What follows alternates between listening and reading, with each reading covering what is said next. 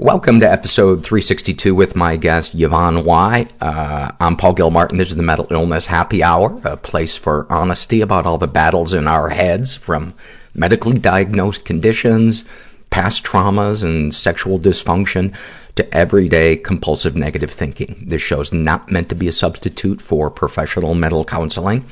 I'm not a therapist. It's not a doctor's office. It's more like a waiting room that doesn't suck. The show is part anonymous listener confessions filled out via surveys. And then the other half of the show is a conversation or interview, whatever you want to call it, with a guest. I made fun of, well, first of all, I've shared with you guys that I've been doing this thing at night before I go to bed where I do not crave ice cream at all during the day. I don't even think about it, but for some reason, right before I go to bed, for pretty much the last 9 months, have been eating ice cream because it just feels like a compulsion. And sometimes I can't sleep unless I get up and have a pint of ice cream. Not always a half a pint. One time it was a pint. And I was talking on last week's episode, or 2 weeks ago, I don't remember how long ago, and I was making fun of Sedona and crystals and that whole kind of stereotype. And a listener named Ro wrote to me, and she said, you know, I used to think that crystals were bullshit as well, but could I send you some? And I was like, you know what? I always talk about being open-minded on the show. Sure, send me some. And so she picked out, you know, one of them is a birthstone, et cetera, and she sent them to me. And I'm not kidding you. I opened up the package at like, I don't know, I'm going to say 10 o'clock at night. It was the first night in memory that I was like, I don't feel like eating ice cream tonight.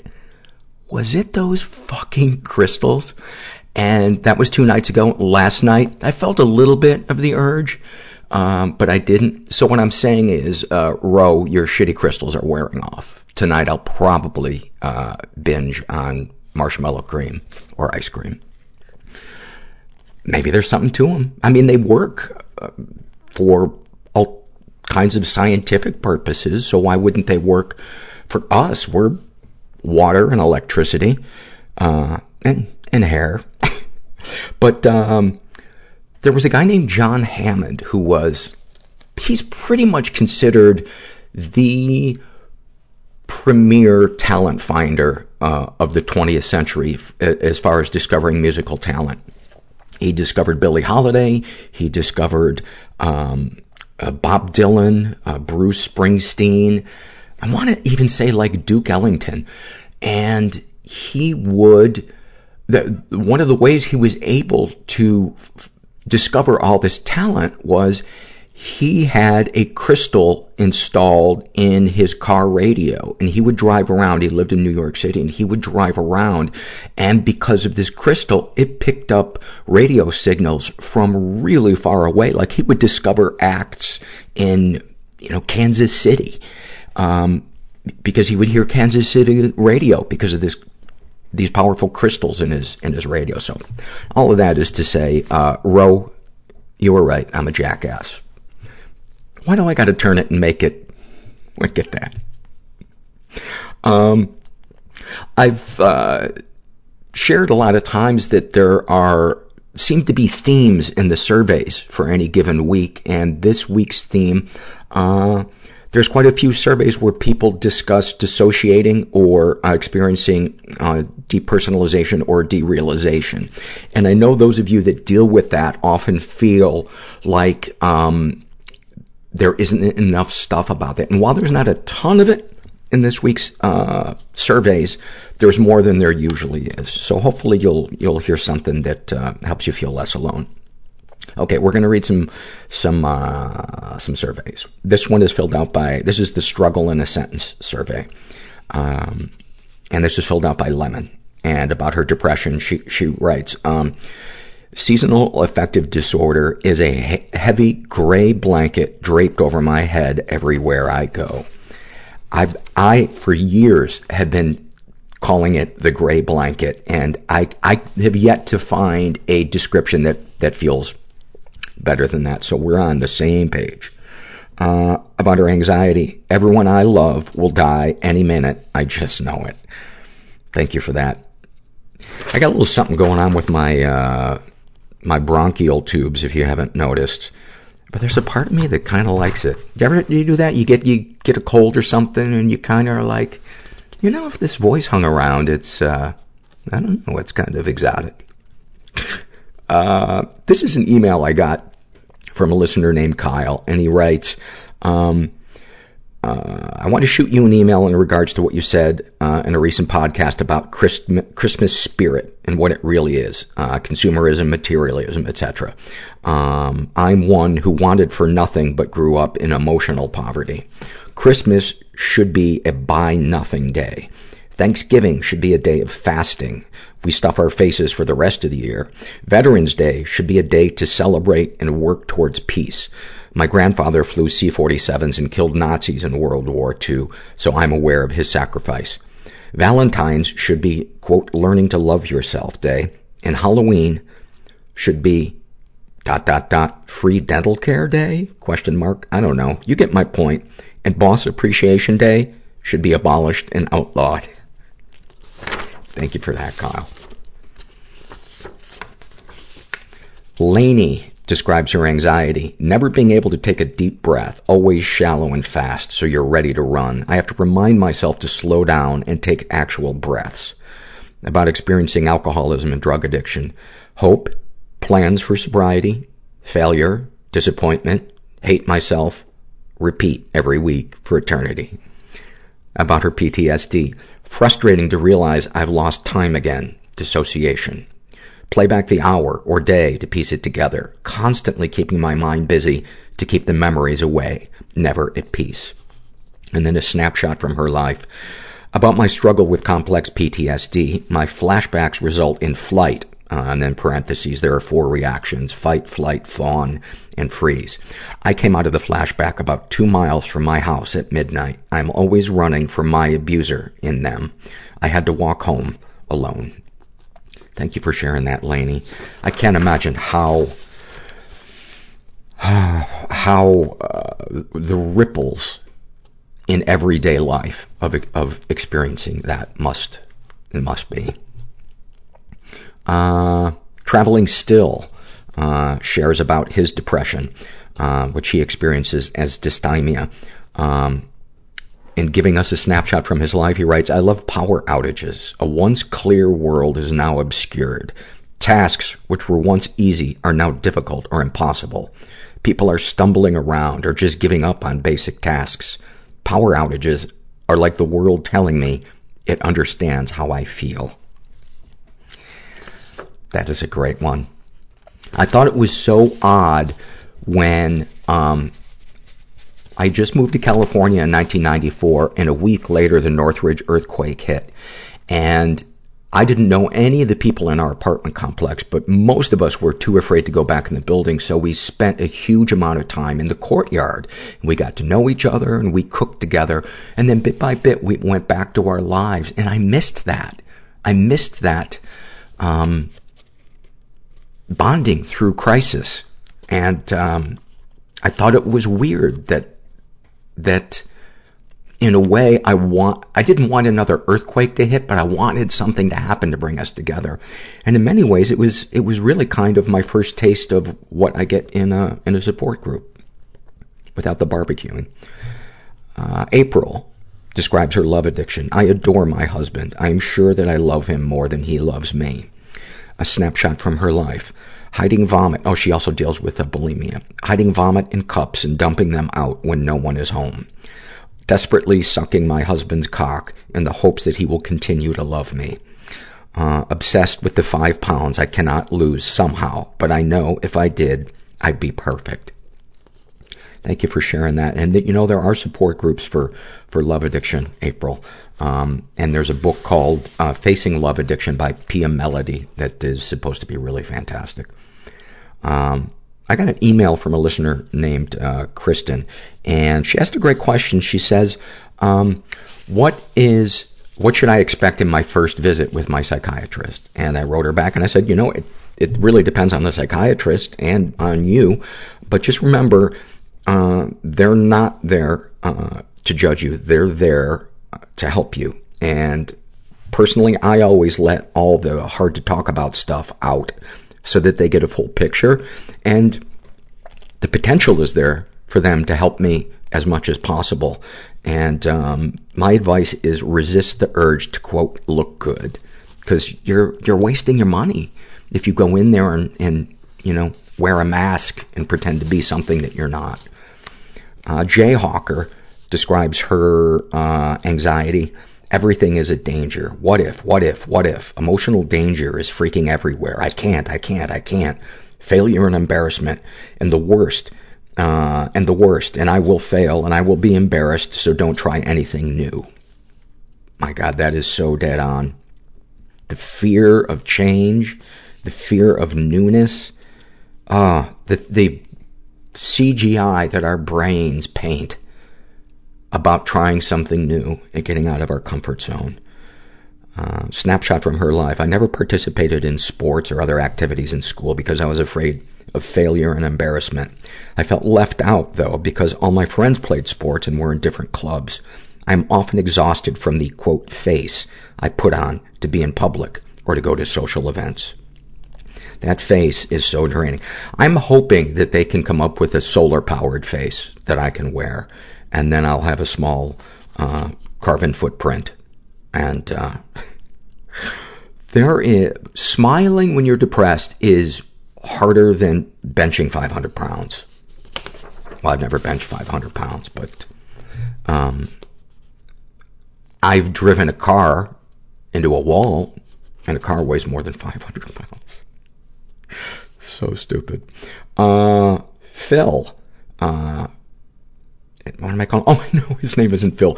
The name he used on this is, my Aunt Jenny looks like Phil Esposito. Fuck. God, that made me laugh when I read that. If you don't follow hockey, I don't know if you can understand just how poetic that name is.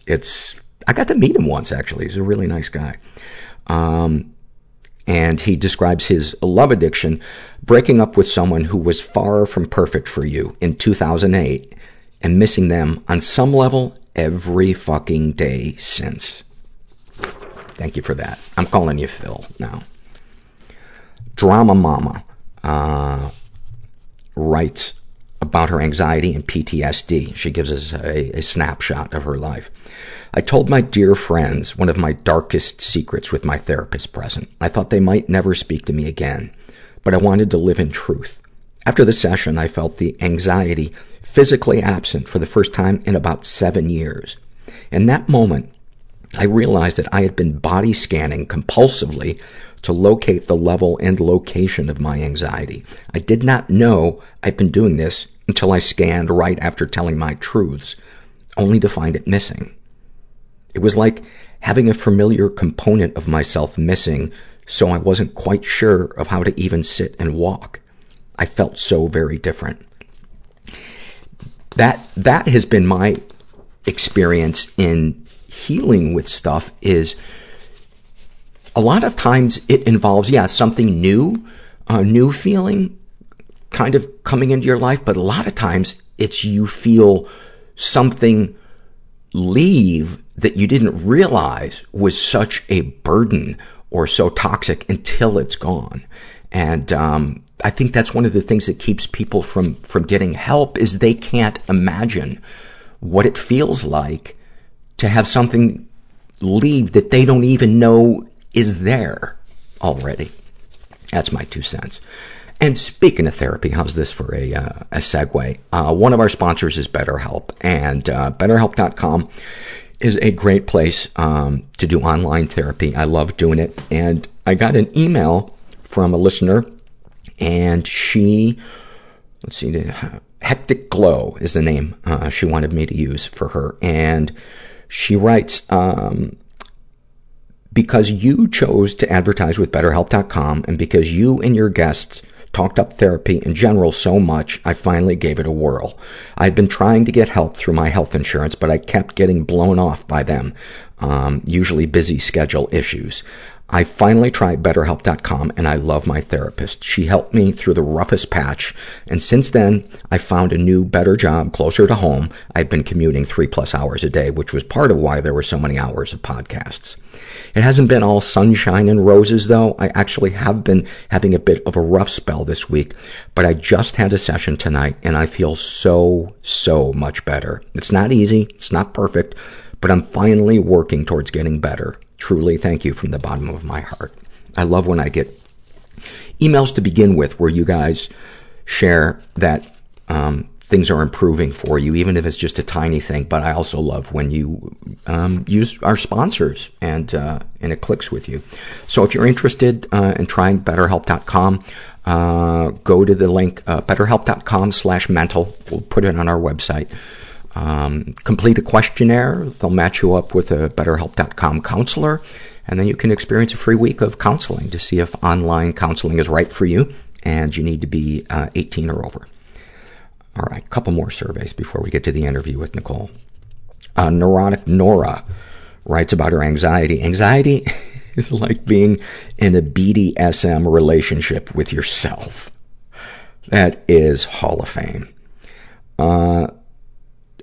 Living with depression is like living a Monday every fucking day of your life. I think those are two Hall of Fame ones. We might have had the Monday one already, but snapshot from her life. Living with mental illness is living in fear that a serial killer is going to break into my home and kill me in my sleep. But that killer is me.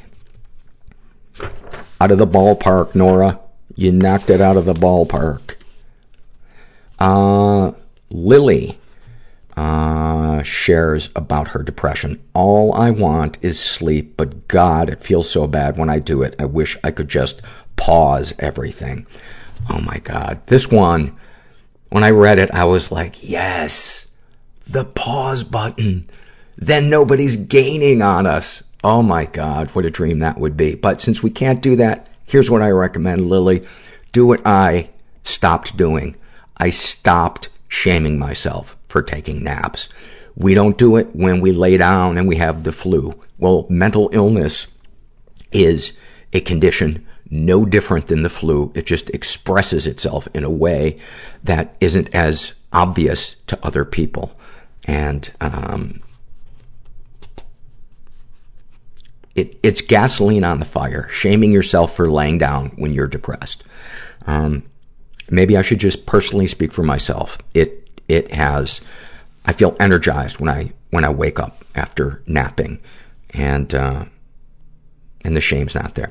About experiencing dissociation or dissociative identity disorder, she writes, the more I realize I'm not in control, the more I look at the world and realize I'm not doing these things or thinking these things or thinking anything, the more reality falls apart and slips away from me.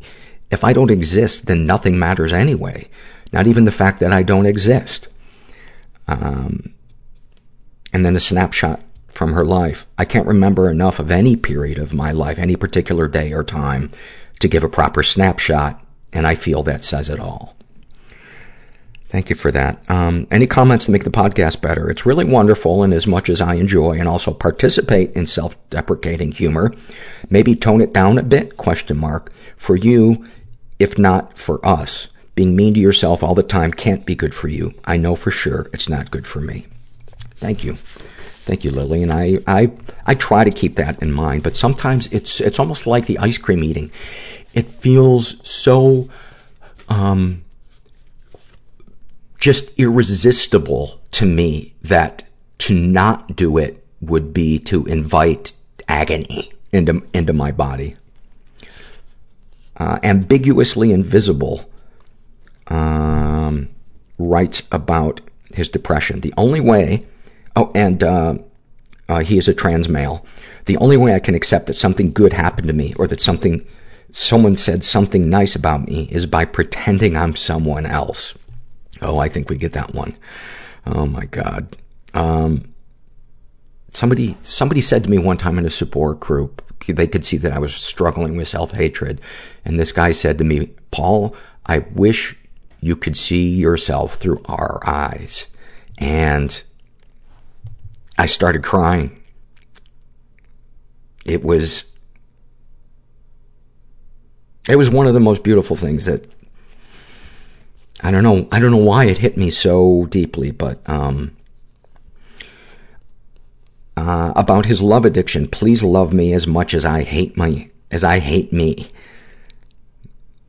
Wow, isn't that kind of the war in a way, like in codependency, is if I can just get you to love me more than I hate myself, then it'll balance in my direction. And then about being trans, he writes, once I hit puberty, it became clear I was not the kind of daughter my father wanted. Now, as an adult male, I'm an equally repulsive son. Not that he will ever use the word, quote, son. That, I don't even know if there's a word to describe how fucking sucky that must be, to finally claim your authenticity, and the very person who is supposed to protect and nurture you and validates who you are at your fucking core. That is...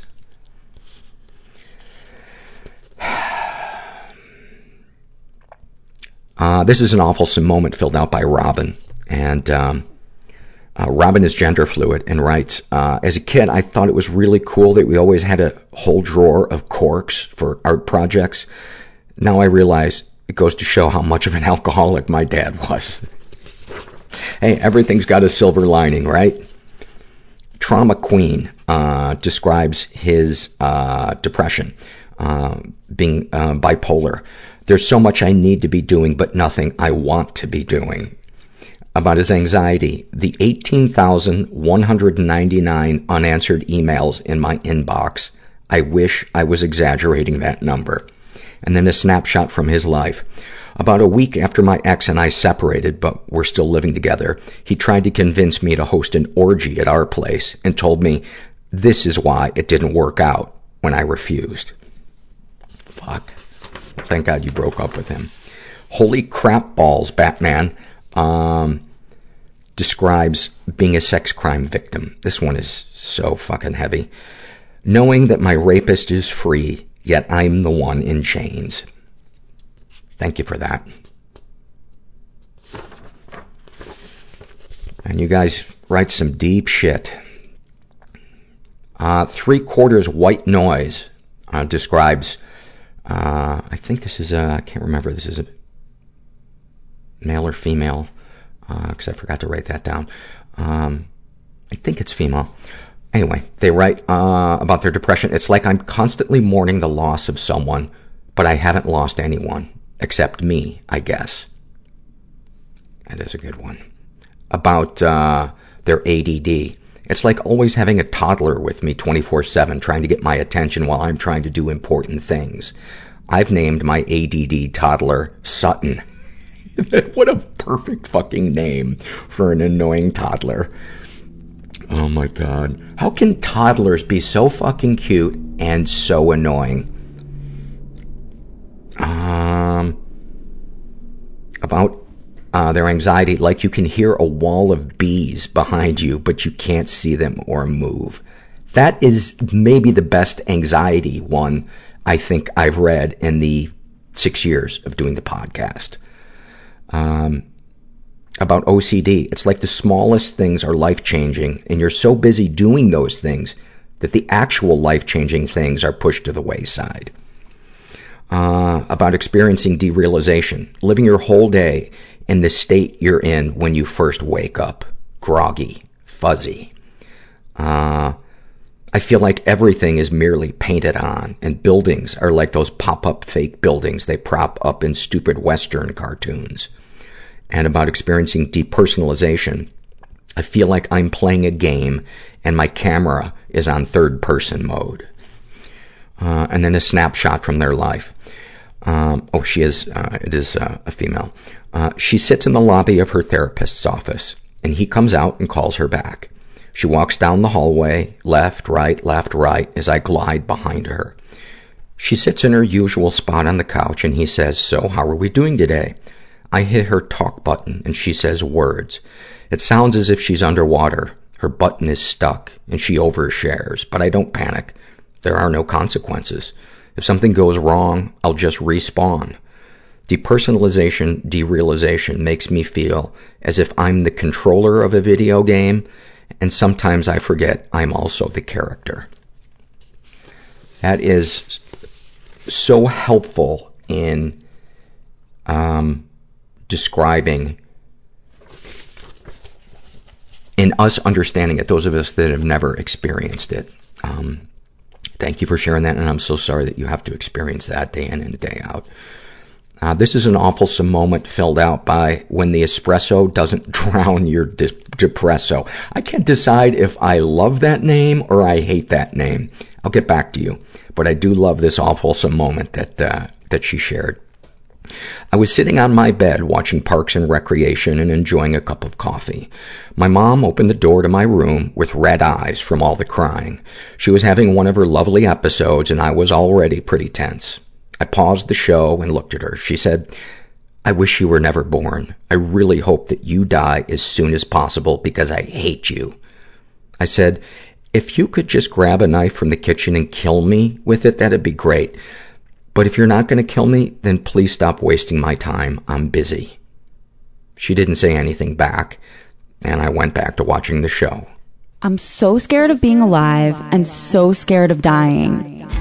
I was so lonely, but I couldn't bear being around people, and it hurt. I've just been very interested in dicks. I don't know how to let loose and just be. All my alters have different handwriting, different... Extremely anxious. Affects. I am most turned on when I am in fear. My first thought was I'm about to die. Stomach clutching despair. Ocean of sadness. I came out over the phone to them. I put myself on the Atkins diet in 4th grade. They told me I was wrong. The secrecy is what kills us. And I just sat there and cried on his shoulder. And it was the first time I ever felt safe, like a weight lifted off of me. In order to get rid of your anger, you have to learn how to cry. I started liking myself for the first time. I'm afraid that people are only nice to me because they're afraid I'll kill myself if they're not. Oh, that's fantastic. That is fantastic. I'm here with Nicole Y., who I met just a week ago. We were at a support group, and I loved your share. And I thought, I want to hear more of her story, and I think the listeners would like to hear her story. So thank you for coming. Yeah, thank you for having me. I'm excited to be here. Good. Where do we start? You're how old? Where are you from? Okay, well, I'm 35, originally from Boston, Massachusetts. I moved to New York, and then I moved here from New York 8 years ago. Okay. And where in New York? I lived in Brooklyn. I lived in Brownsville. I lived in Queens, Woodside, Queens. I'm such a nomad. I hopped all over the place. Okay. Just like I did here. I lived in the Valley, Hollywood, West Side, East Side. I'm everywhere. Well, you should get into the map business. You could just do it all from Google memory. Maps. That's about it. What are the issues that you have, just to paint kind of a broad picture before we go into details? Okay. What are some of the issues that you have struggled with and major life events that we might touch on? Well, starting as a young child, I was raised in an abusive household. My mother was, prostitute, stripper, and I was living with a pimp boyfriend, and I watched her get beat and abused, and then I was beaten, sexually abused and beat. So then I had drug addiction and alcoholism, and my dad passed away 6 years ago, and that's when my alcoholism really just started blacking out and just got really bad. So it's just been a bunch of trauma, a lot of PTSD from the childhood. And I'm in the music industry, and then there's a lot of PTSD from that. And it's just being a female in the world, it's just a lot of abuse. Yeah. And you're a dancer? I'm a dancer, rapper, singer. Yeah, I'm an artist, okay. as well, musical artist. You write your own write your own music and your own lyrics. I write all the lyrics, and as I've grown, my artist name now is Blue Nile, and I've grown from every, like, when I was once Feminem, like when my stage of, like, I was doing hard drugs, like when Eminem was out, and I was like rattle rapping and just angry, and I put it all my pain into my verses. So all my music is all real life and all of my, part of the story. So it used to be Feminem. and Feminem, yeah. You all right? How did you spell it? Feminem. How did I spell it? Honestly, I was all drugged out. That was just like in between girl groups. I was signed with a girl group called Epiphany. Like, I'm just, as the artist name has, like, I went from Voyage to Feminem, and then that died, and then Blue Nile was born in New York. 2 words, Blue Nile? Yeah, BLUNYLE. Yeah. Okay. Boy, so much to talk about. Yeah. So much to talk about. Yeah, I know. I don't even know. I got like a trilogy of books I want to write because I'm trying to figure out how to, like, even express it all. Yes. You're also a person of color. Yeah. I imagine at some point that it should be touched on in your story. I never really know when it's pertinent or not, because I feel like that is really up to the person who's sharing, but well, these day and age, it's pertinent as it's awful. Like, I'm dealing with a lot of support groups I go to, and even just, I don't know what's happening with what's going on, but a lot of racism is coming out of people that I thought were really cool before, even just saying wise comments, like, why is all of a sudden, if I wanted to see the black people, whatever he said, I would go to the Apollo. Do you know the Apollo? I'm like, does he know I'm a black woman? Like, did this white man just say this to me? Which I'm white and black, like, I don't see color. And I was like, yeah, I've performed at the Apollo, like, and I was just thrown away, and I turned into an iceberg, and he must have felt it because he moved seats. And I'm like, really? What? Wow. This just happened last week. It made me livid. Where were you that this happened? At a support group. At a meeting. Oh, man. Yeah. I suppose that is a great example that support groups people are there to get better, but they're still sick people. 100%. That's what I had to remind myself. And that's what, I have a sponsor in one of my groups. She's like, he's a very sick man. And I wanted to just be aware, because he can be cool, but his twisted jokes, he's very, very sick. So I didn't take it personally. I allowed it to bounce off, because luckily now I can have a big compassion, because I understand we're all mentally ill in some ways. And some people just don't have, like, self-awareness at all. I'm like, really?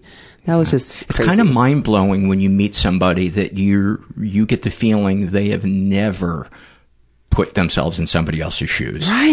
Right. Or they have, in just such a egotistical, like, ignorant way, Yeah. Because he seemed just like, I bonded with him, and he seems cool, but then it's just kind of like bipolar, like stuff, like a complete other side came out, and I'm like, oh, okay. Wow. Won't take that personal, but you pissed me off, bro. Okay, I guess I took it personal. I'm black. Like, do you know you're talking to an African American woman? Like, what's wrong with you? Those are my people. Like, okay, whatever. So let's. What are some of your earliest memories? Earliest memories is dance. I started dancing when I was age of 3, and my mother was so beautiful, and she always had parties at the house, and she was, drug dealer and stripper, and all the gangsters she was surrounded would come to the house. I was in the strip club at the age of 3, so I remember seeing titties everywhere.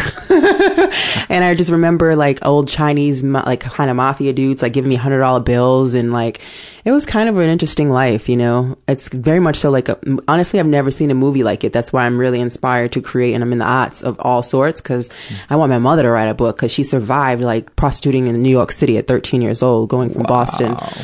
Yeah, my dad, the pimp, found her at 13, and she didn't have me till 20, and she wasn't even supposed to have kids because she had so many miscarriages, abortions. She was beat to death, like near death, so many times. Oh my God! Her story, and that's like I have compassion for her now, because I was so angry at her for so long. Yeah. But now it's my best friend. She's more of my little sister than my mother. But yeah, isn't that weird sometimes when you feel almost a maternal or paternal feeling towards. I was her protector. Like I wanted to plot to kill this pimp that she had living with us, like Dell, the one who molested me and took my virginity away when I was 7 years old and beat me. And I was beat silent. I was scared to tell on him because I thought he would hurt my mom. So I didn't even tell my mother until I had to move cross country to California. Is when I started seeing a therapist, realizing like I got to get some of this out. She's like, you have to tell your mother.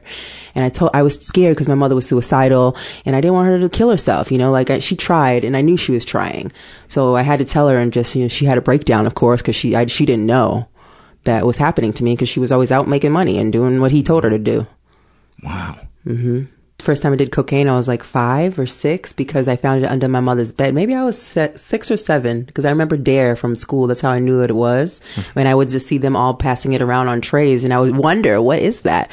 I found it under my mother's bed and I touched it and I touched my face. And I didn't even know how I knew to do that. But my whole face went numb. I didn't snort it. I just put it to my mouth and everything went numb and I cried myself to sleep on the bathroom floor. And that is such a vivid memory, and I'm like, wow, that's the first time I tried cocaine. It's crazy. Wasn't like Drew Barrymore, but like it was, it was a different way. But that for me was my first initial contact with it. It was like, wow.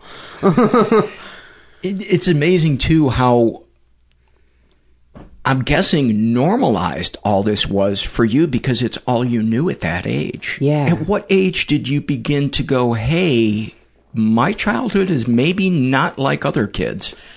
Honestly, my Nana, my mother's mother, she was the only normal memories. And then my Greek side, my mother's family, they all had, my uncles, they had money, they had, construction companies, but they cut my mother off because of her choices and they're racist, you went with a black pimp. And so I saw, I lived a double life because my mom also had told me that another man was my father to protect me from my real father. So I stayed with him in Dorchester on the weekends. And then I would be in Linfield sometimes. My uncles were trying to adopt me from my mother. So I saw what these people were living over here. And as a young age, I got the contrast of wealthy suburbia. And then I would go back to East Boston and then Dorchester. But when I got older, not until I moved to California, honestly, because it was kind of cool. It was like a badge of honor because my mom was a gangster, she was, and my father was a notorious pimp in Boston, and the whole family were just, it was kind of like Scarface. As you're a child, you're looked at as you're cool. Oh my God, you're a Jones. Like what? That's the coolest thing in the world. I was looked up to because they terrified my family. So for a while I tried to sell drugs. I was awful at that. I did them and gave them away. And then I tried to have escort service. I have such a big high. I would just talk these girls out of it. And it was just awful.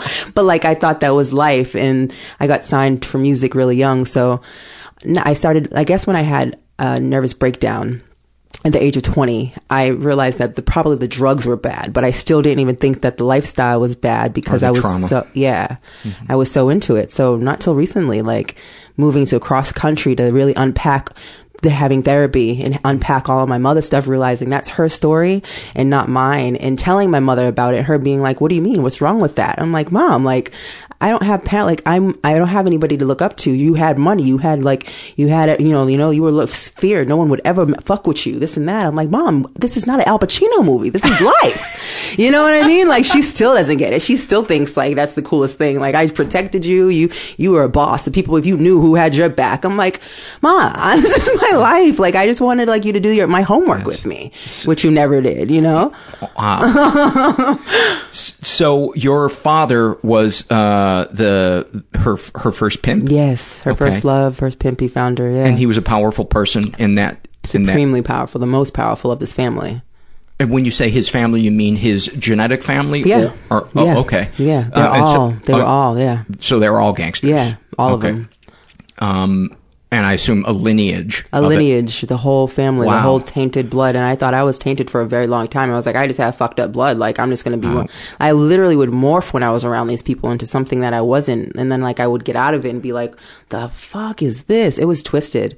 So twisted. And there was a lot of incest with them. And he was raping my sister, and my sister got pregnant from my cousin. I was like, what the fuck is going on? Shit made me crazy. I had a fucking breakdown, nervous breakdown from the shit that I was witnessing.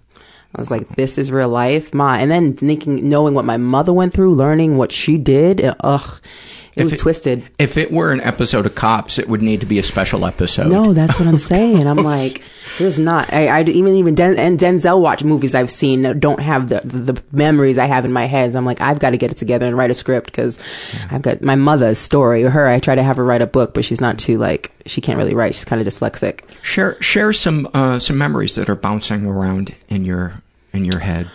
Well, just the women, the poor women, the sex workers and the prostitutes, and just how hurt they were, and how manipulated and just they just, these, all the black men, they're so beautiful in the family, and they just had these women under a spell. How do they get that way? Do they read their needs and give them what they want to hear? Yeah, it was like it's just an innate charm that, these men have on these streets. And it's like, especially I don't even know. It's just kind of scary. It's cultish, honestly, because, you're powerful. They're beautiful, perfect bodies. They work out, they make sure, and I don't know. These women just want to be loved. And some of them just really like sex too. Like, I would talk to them about it. I'm like, really? They're like, yeah, I just like sex. I use it to make money. And they were all hurt. They had no other skills, and they just thought they were loved, and this made them love. And they had the power of being with this man, even though they would be beating to bloody pulps nearly every other day. I'm like, what? Well, even if you loved sex, there's a difference between loving sex with someone you choose, right, and somebody you need money from. I would think that would be a vastly different experience, and that you'd have to go retreat to someplace inside yourself to be able to deal with that. That's where all the drugs came in. And I remember being at the massage parlors, because my family, they own a bunch of massage parlors, and I would be there. And at times they used me to get girls, because I'm a free spirit. I'm definitely a gay woman, but I like men. I love men. And now that I've done more healing, I trust men, but I've only really been in love with men because of probably all of the men that I've been around my entire life. So they would use me to get women for them. And they turned out all my friends, high school friends they all turned, and one of my friends actually wrote a book, and she was kidnapped into sex trafficking for 9 years. And she's just been on the news in Boston and all that. I'm so proud of her because she got out of it. But it's just appealing. I don't know what the mystique of it was, or you just feel so weak, then you feel lost. And I don't know, these men just with this charm just would get these women. And I'd be like, and I had it too. And I'd be like, what the hell is this? This is like the devil. I don't understand, It just was, how was weird. How they're bringing you in, you mean? Yeah. And not even bringing me in, but I naturally I would get around them, and I warped into them. It was really scary. Like you wanted to please them. Yes. Even though you hated them on a certain level. I wanted to be a part of. I wanted my dad to love me. I wanted, to be a part of. I always wanted family, know? It seems like that must be one of the things that they prey on, that they give you the impression that they see you and get you on a level that the rest of the world doesn't. And then once they win your trust, and I'm basing this on the way other predators get their prey, be it a controlling boyfriend or girlfriend, or a pedophile. You hear over and over the thing that they do is they're the knight in shining armor. At first. They see you and get you in a way that nobody else does. They isolate you from anybody that's going to tell you, down the road, this person is dangerous. Yeah. And then they chip away at your self-esteem. They make you question yourself. And they get your esteem down to a level where you believe that you have no other choices. That this is what you deserve in your life. Yeah, absolutely. And it sounds like, and then the fear of what this person is going to do if you leave them, or you tell the police, or whatever. They were pistol whipping women all the time, and it was just awful, and of course that the fear of death was definitely very vital, Yeah.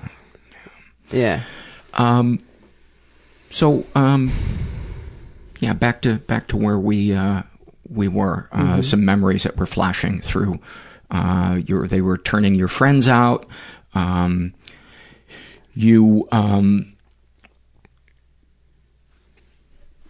We talked about you being 3. Was there anything between when you were a kid, you were that little kid, and when you got to be in high school and started, I don't know what the word for it would be, when things went to a different level with your drugs and stuff? Well, how they went to a different level of drugs, because I started doing music, and I was in a group, and I was really, naturally talented, and we got signed, and we were opening up we were touring for Ja Rule 112, like a bunch of people, and they were putting ecstasy in the champagne bottles, and I didn't know. So I really got turned out that way, and I was dating a girl. The first girl, the girl in my group, I was hiding. My first record deal was with a girl group, and the first girlfriend I ever had. I was hiding her, was in the girl group, but then I met this girl I really loved, and so I betrayed the girl group, and that caused so much drama. So we fist fought, and the girl that I fell in love with was a drug dealer, and she was in with some people. And then I became in with the wrong group and had big drug dealers. And then that's when she did cocaine. So I did it to spite her. And then my addiction, naturally, it's definitely a family disease. I didn't even know it, but looking back now, I can just see how once I did it, it was on, the game was on. As soon as it got in my system, I was like, oh, this is how I can be superhero and not feel anything. Wow. And I imagine the number of triggers in your life, things that get you into a state where you need to escape. Yes. Oh my God. So when I found that and I felt that, and like alcohol, it wasn't really at first. I didn't like it until I started doing cocaine. I didn't like the taste of it. I hated it. My mom always had Hennessy and cocaine in the house, but like I didn't, I wasn't into it. But when I did the cocaine, I wanted to drink, you know? Oh yeah, it's the dimmer. Yeah. It gets a little too bright. Yeah. Let's dim it with a couple of drinks. Yeah. Oh, it's a little too dim. Mm-hmm. Let's brighten things up with 100%. a line of Coke. Yeah. So going back to you being a little kid, give me some more snapshots, not necessarily of something that's graphic and dramatic, but internally, what was going on inside you, your view of the world, your view of yourself, things you remember taking in and thinking, oh, so this is how that works, or this is my importance or lack of importance. Yeah, well, I definitely immediately my mom had no self-worth, so then she had no power, so I definitely felt powerless. And like ever since when Del was in there beating me and chasing me, I can remember him, and it was a little 2-bedroom apartment in like the project, so it wasn't even he would chase me around this little bedroom and just be like slap my thighs too. He only hit my legs so that my mother would never see it, So I just remember, I just have vivid memories of him beating her, and like there was blood on the carpet because she hit her head on a weight, and I could still see that blood. And I contemplated how I was going to kill this guy. Like, what am I going to do? I had a knife by my bed at sometimes, and I was like, I'm going to kill him. And I think I told my mother, and I don't know how he got out of there. I really don't remember, but God is good. I just prayed. I always had a higher power, and I just stared at the airplanes and music. Like I just was always writing and making my mother get me any book.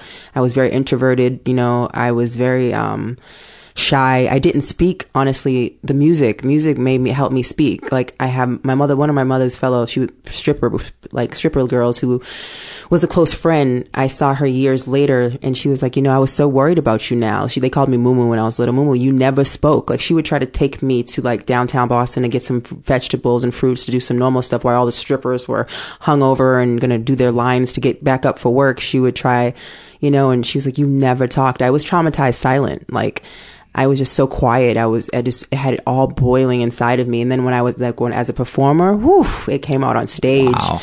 Like I'm a firecracker because I held so much in for 22 years of my life. What do you think, or what do you remember some of the things that came out? Oh my God. I mean, that came out like physically or like?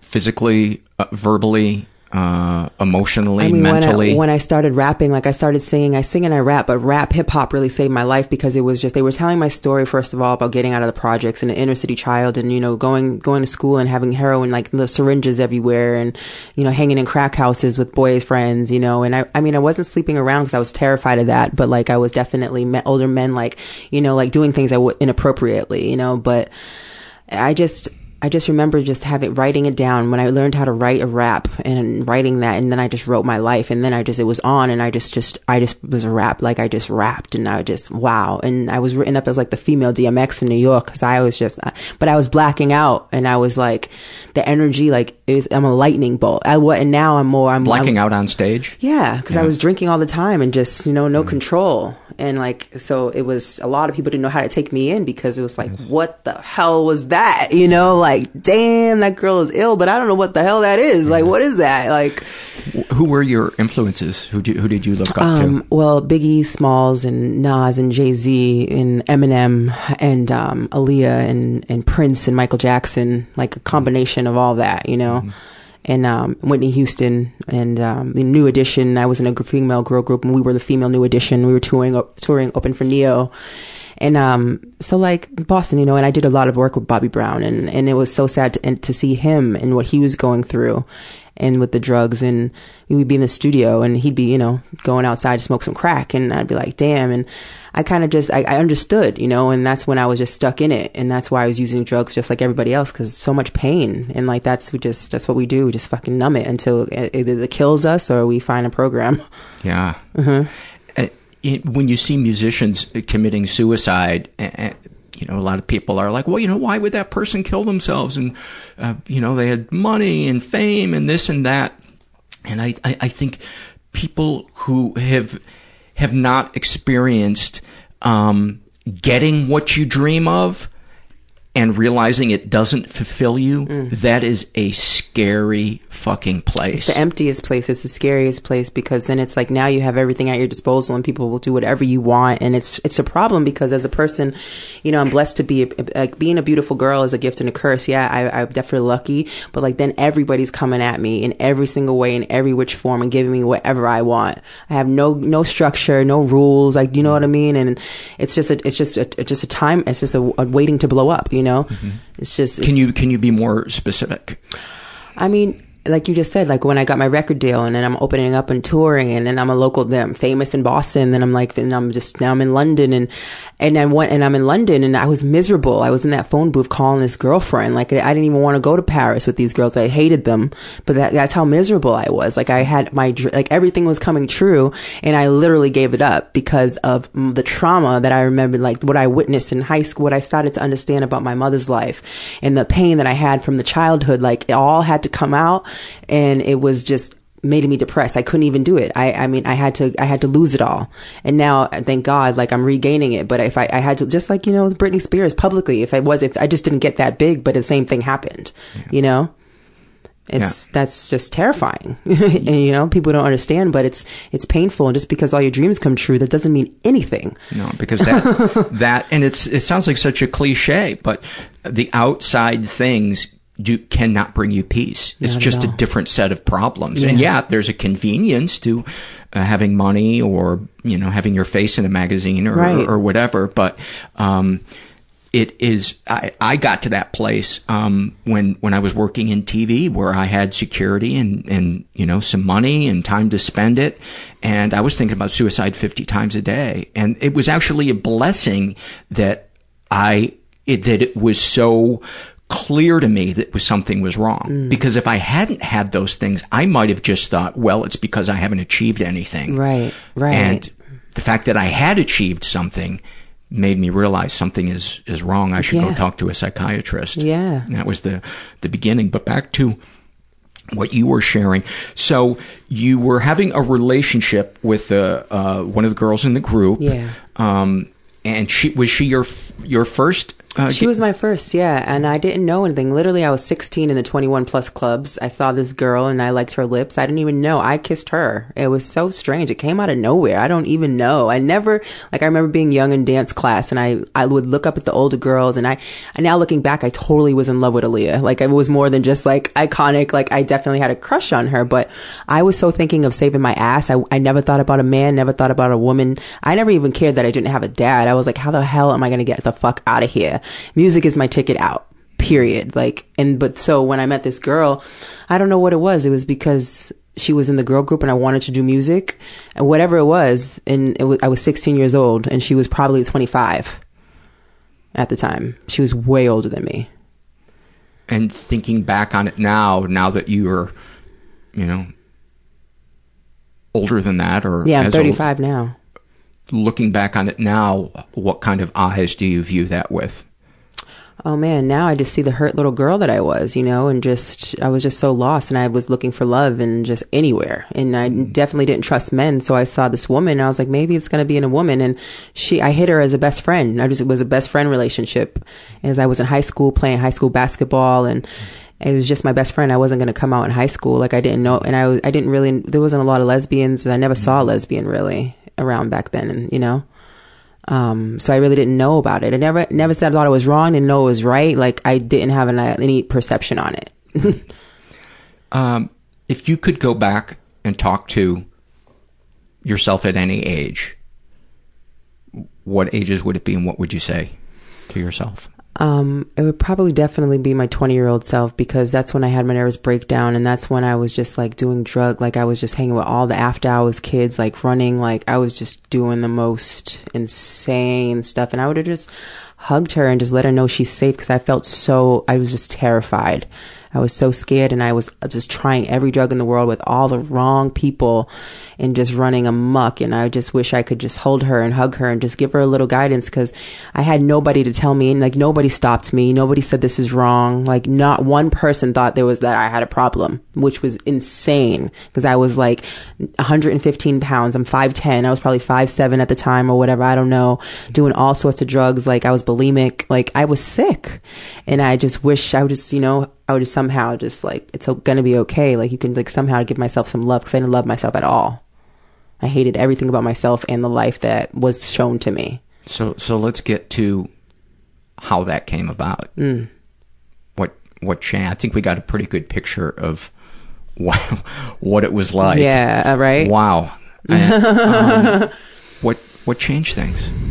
What changed things? Someone gave me a book. I was in Staten Island with some Wu-Tang members, and one of the managers gave me a book by Gary Zukov, The Seat of the Soul.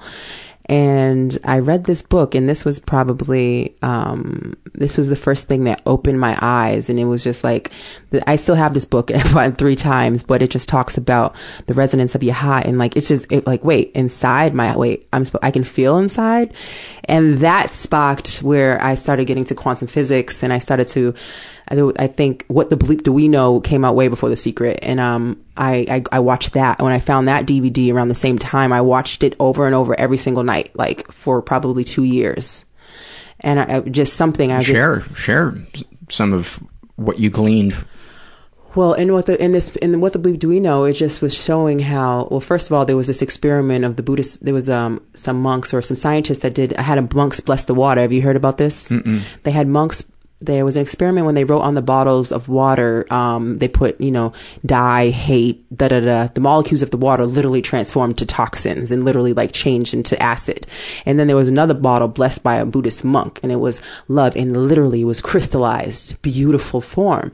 That struck a chord in me that was like, okay, wait, I can change this. I think just in watching that, of how like everything that, I don't know, What the Bleep We Know just allowed me to see that there's something so greater than me that was bigger than me. Like I had a connection to God, but it just got me through. I just didn't know what it was. I didn't know anything, but learning the scientific and the universal stuff really struck my intellectual like side. Yeah. And I was like, wait a second, I think I might have a chance. Yeah. and I think that, and I completely agree. I view it as chemistry. I can't wrap my head around a dude in the sky with a beard, but I can wrap my head around chemistry and electrons and positive and negative charges and pathways opening up based on chemistry. Yeah. And changing the neurons in your brain. Yeah. And my experience has been that when I give out positive energy, I have better opportunities in my life. I have more peace, and the way I interact with the world when I have peace is there are such moments of beauty and transcendence. It's hard to even put into words, but it's difficult sometimes to remember to stay in that place. Yeah. When I feel like I'm being abandoned, or I'm in fear, or I future trip. And do we ever future trip in a way that isn't a horror show or grandiosity? Yeah, like I've always looked up to Oprah. She's always been like kind of a role model for me. I'm like, she was raped, and she like just her story.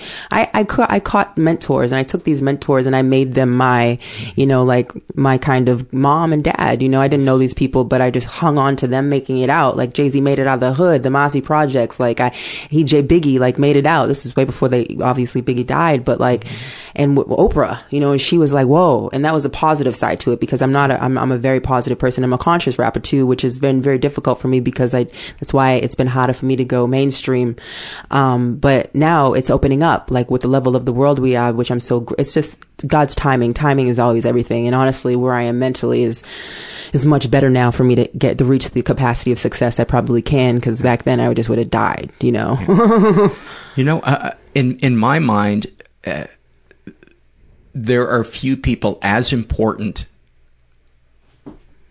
as Oprah in the history of talking about emotions in our country. Yeah. And talking about difficult subjects in a way that wasn't a sound bite, or, you know, somebody's on for 5 minutes to talk about this. Her show really changed America, and really got difficult conversations started. Mm-hmm. Yeah, I watched that show, and she just inspired me, you know, and it's all of it. I don't know, you know, I've always felt a higher presence, and I had a lot of death, and I feel like I have a lot of angels. Like when my uncle died, I was like 16 years old, and I didn't cry, and he was like the man in my life, my mother's brother, and he overdosed. He found him in the car with heroin, with needles in his arm, you know. And I don't know, I think that after that, I don't know, you know, the spirit, I just always felt spiritually led by something bigger than me that would just motivate me. And I don't even know how. I would just allow it. You know, I was just so open, and I would just pray, I don't know what I was praying. I was just like, God, you know, I don't, you know, please, like, just please show me how to get out of here. Like, God, I cannot end up like my mother. I will not be my mother. Like, I can't. You know, I believe that that state itself is a higher state. Right. That state of letting go and being open to where help may come from. Yes, instead absolutely. of manipulating or, you know, forcing your will on people. Something changes. You know, the day that I got sober 14 years ago, I sat up in bed, and it was no different than any other day. But for some reason that day, I said out loud, God, help me. I can't do this anymore. Yeah. And I was not and am not a religious person. It's science for me, you know. I relate to that. Yeah. So, back to where we were. Where were we? You were how things changed. Yeah, they changed. How they changed. And then I got some more mentors. Like, there was this beautiful man. I started a network, Wild to, like, your a talent agency and like some stuff. I just was always entrepreneurial, you know, from the streets. But I met this man who also believed in me, and I would always meet a man of God somehow, that he had a family, and he would let me stay with him and like just try to help me. And he gave me another book, which was Purpose Driven Life by Rick Warren. And you know, and I did that, and it was just slowly my soul started opening up to more like reading the Bible, and not being religious at all, because I'm just clearly a complete rebel and rogue, but like just my form and God of my understanding was just showing up. Open to anything and everything that was light and love, and not the darkness that I saw, you know? And as long as it felt like it was something positive and uplifting and not negative and just binding, I was with it, you know? And so give me some examples of those, other than these books that you were reading, or were those the things that led you to finally ask for help or go to therapy or what? Well, moving cross country, yeah, those books were absolutely what opened me up, and I moved to New York thinking New York would save me from Boston, and that was all, and it didn't. I was still that's almost hilarious. Yeah, it's hilarious, right? But that's what I thought. I'm like, it's time to move to New York. I'm tired of the dirt and the crime and the anger. So now I'm just going to go to even bigger dirt and crime and anger in New York City.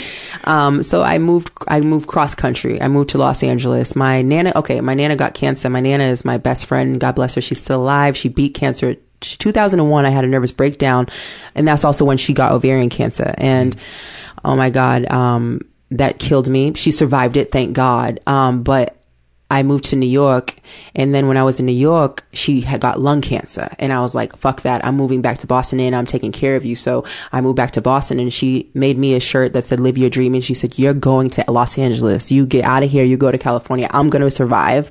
And I could cry even thinking about it. Oh my God, I love her so much. And I was there, and she didn't want me to stay. She wanted me to go. So I listened to her, and I was like, I'm out of here. So I sold everything, and I flew here with backpacks and with my partner at the time. We were actually in a duo called AM Blue, and I flew here with her, and I flew us both here, and we just, in Los Angeles. Now being here, and I went right into West Hollywood, bartending and performing everywhere, and I had, still had contacts in the industry, so I instantly was in the scene and performing and rocking, killing Hollywood. Like I said, I came here and I just set on fire, and she went back to New York, the ex, and, it wasn't for her. And I started, my dad died. My dad that I met when I was 8 years old, who is not my biological dad, but honestly, actually, I truly don't know. I still need to do 23andMe, because my mother, it's still complicated as the far which one is it, George or is it Eric? Eric is the one who I met at 8. He's not the bad. He's the one that my mother actually loved. And he was a pimp too. He lived a double life, but I met him when I was 8 years old, and I lived with him on the weekends. But when I was 20 years old and I had that breakdown, he said, I'm not your dad. You have to go find your other dad. He wouldn't let me come stay with him. So long story short, he was the man there for me, and he overdosed 6 years ago. And that so made me, okay, now he's dead. And I started drinking, I started blacking out, and I need therapy. I was like, I need some help. I think it was a partner, like an ex. I have the ex-fiance, and she was like, you remind me of my mother. Her mother's an alcoholic. She was from Oklahoma. I think seeing from her eyes and seeing her life, she was so normal. She taught me how to trust. She taught me like love, and I was like, okay, I'll get a therapist. And then that's when the therapist, I told her just a little bit of what just a little bit. There's so much more. And she's like, honey, you need to tell your mother this. This is the first step to your healing. Your mother has to know.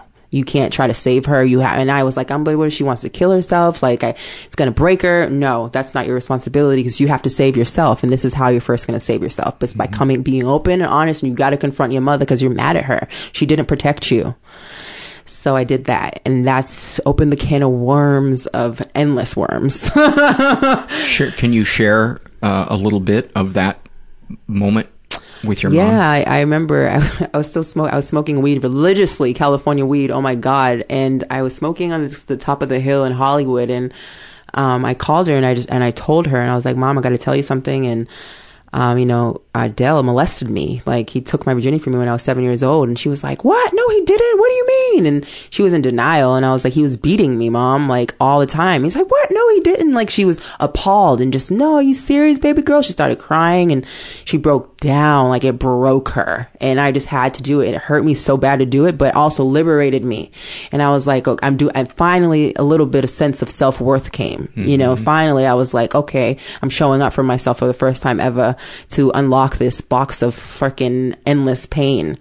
And that's sad. And then from there on, I didn't talk to her for a long time. We were weird. It was weird for a couple of years. Mm-hmm.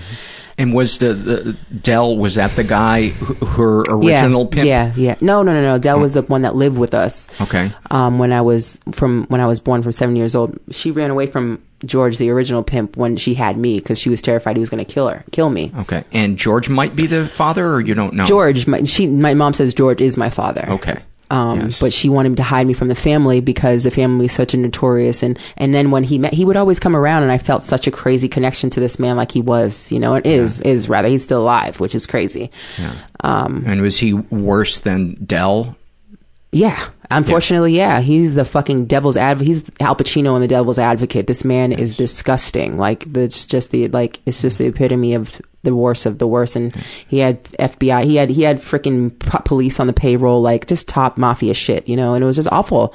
And just to watch him, what he did to my sister, raped her. She was twisted. She still is, and it's sad. And she was in love with him, and then she was jealous of me because he, we got into fights, but he wished I was the son. I had moments with him. I came face to face with him. This is before I had the breakdown. He fucked me up mentally because I interacted with him, and he's a master manipulator, disgusting killer, Like, no joke.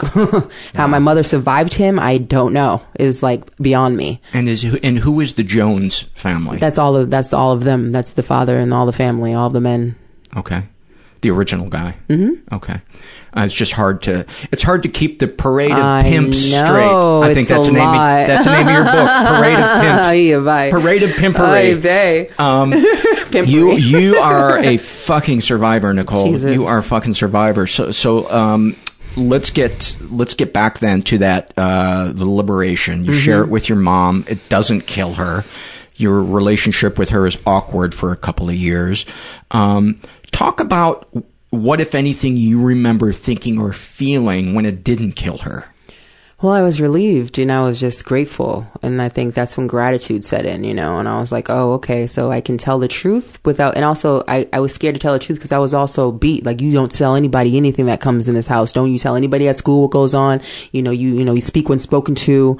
So I was like literally traumatized silent. So to say that out loud, I think started giving me my voice. Because I thought I had no choice. I thought I had no voice, even though I was this crazy rapper, but I can sing as well. Like, I think my singing voice was halted because all of this. Like, now my singing voice is just beautiful and coming out. And I'm like, wow, this is crazy because of the fact that now all the healing journey that I've been on. Doesn't it make you laugh when artists are like, oh, I don't want to go into therapy, or I don't want to get help because it's going to harm my creativity. Yeah. I'm like, man, it will give you such a wider palette to express yourself with. Yeah, I was there too. I was like, what am I going to do without weed and Jameson? Like, this is how I write hits in the studio. Bullshit, know? Yeah. You can always access your edge. You can always access your edge. Always. Yeah. So, you experience this liberation. You're starting to get some self-esteem. Yeah. What's the next piece? And then the next is my drinking, and I started the healing journey was on, and then when my dad died, I started chanting Nam Myoho Renge Kyo. I got into Buddhism. I've been a spiritual seeker. I do everything from Hinduism, Buddhism, Christianity. I've studied it all, and I've just been a global spiritual person, And I did peyote ceremonies with some Native American chiefs, and they prophesied some things to me, and I healed a lot of the trauma in those teepees in the fire, like really literally on my knees doing like I'm so intense. And was this ayahuasca or something? I did different? Ayahuasca recently, yeah. But this was peyote, and it's a healing medicine, and just with my natives, and I'm just I started doing that work and my shamanism and self-healing, and I found some healer friends who spoke to me and were like, I see this, I have to help you right now. You have to help heal the world with your story. Like, people were prophesized to me everywhere I went. And I was like, okay, there's got to be something to all this, Yeah. So what do you say to the person who's listening right now and who's rolling their eyes and going, oh my God, California is full of them. I'm not from California, first of all. Yeah. Well, open your mind, because again, it's just everything is possible beyond your understanding. And I didn't understand it. I allow, like you said, the willingness to be open to something outside of myself, because like Einstein said, the same mind can't heal the same mind, or whatever he said. It's like the same crazy mind can't create, something different. And with your thinking, you're only going to remain in your box. So for me, I was open from a child, because like you said, I just wanted anything but, and I was just so open. And me being open is how I've been able to have these experiences, because I don't judge. And I'm a very unique person. And when you see my picture, you'll get it. Like, I've got all tats. I'm a complete artist. Like, so I get judged by the conservative and the people, of course, but like, I am honest, and I'm very much so open to healing, and I just want to be my best self. And I know that my best self can't be created by me. It's got to come from a higher power, and the higher power always talks to me through other people. Mm-hmm. So just being open and understanding that there's so much more than what you think. What we think in this third dimension, we can't even understand the fourth dimension. And I feel like I tap into the fourth a lot through people and my openness, and I'm a meditator, and I just believe in them. Like I said, the metaphysics, like the power of the universe, like we're radiating in the sphere of this black nothingness, the ocean is like, it's all so mystical. So if you don't believe, I'm sorry, I feel bad for you, because you're closing off magic for yourself. Yeah. Yeah, I mean, it's so arrogant to think that we understand the depth and the breadth of the universe and the way it works, and how it works through us. So, what's the next phase? So you you start doing these ceremonies. Yeah, I started doing the ceremonies. I was told to go to support group, for independence of, for children of alcoholics or whatever, and addicts. And in that group, I got so triggered and I was like, I don't want to be here.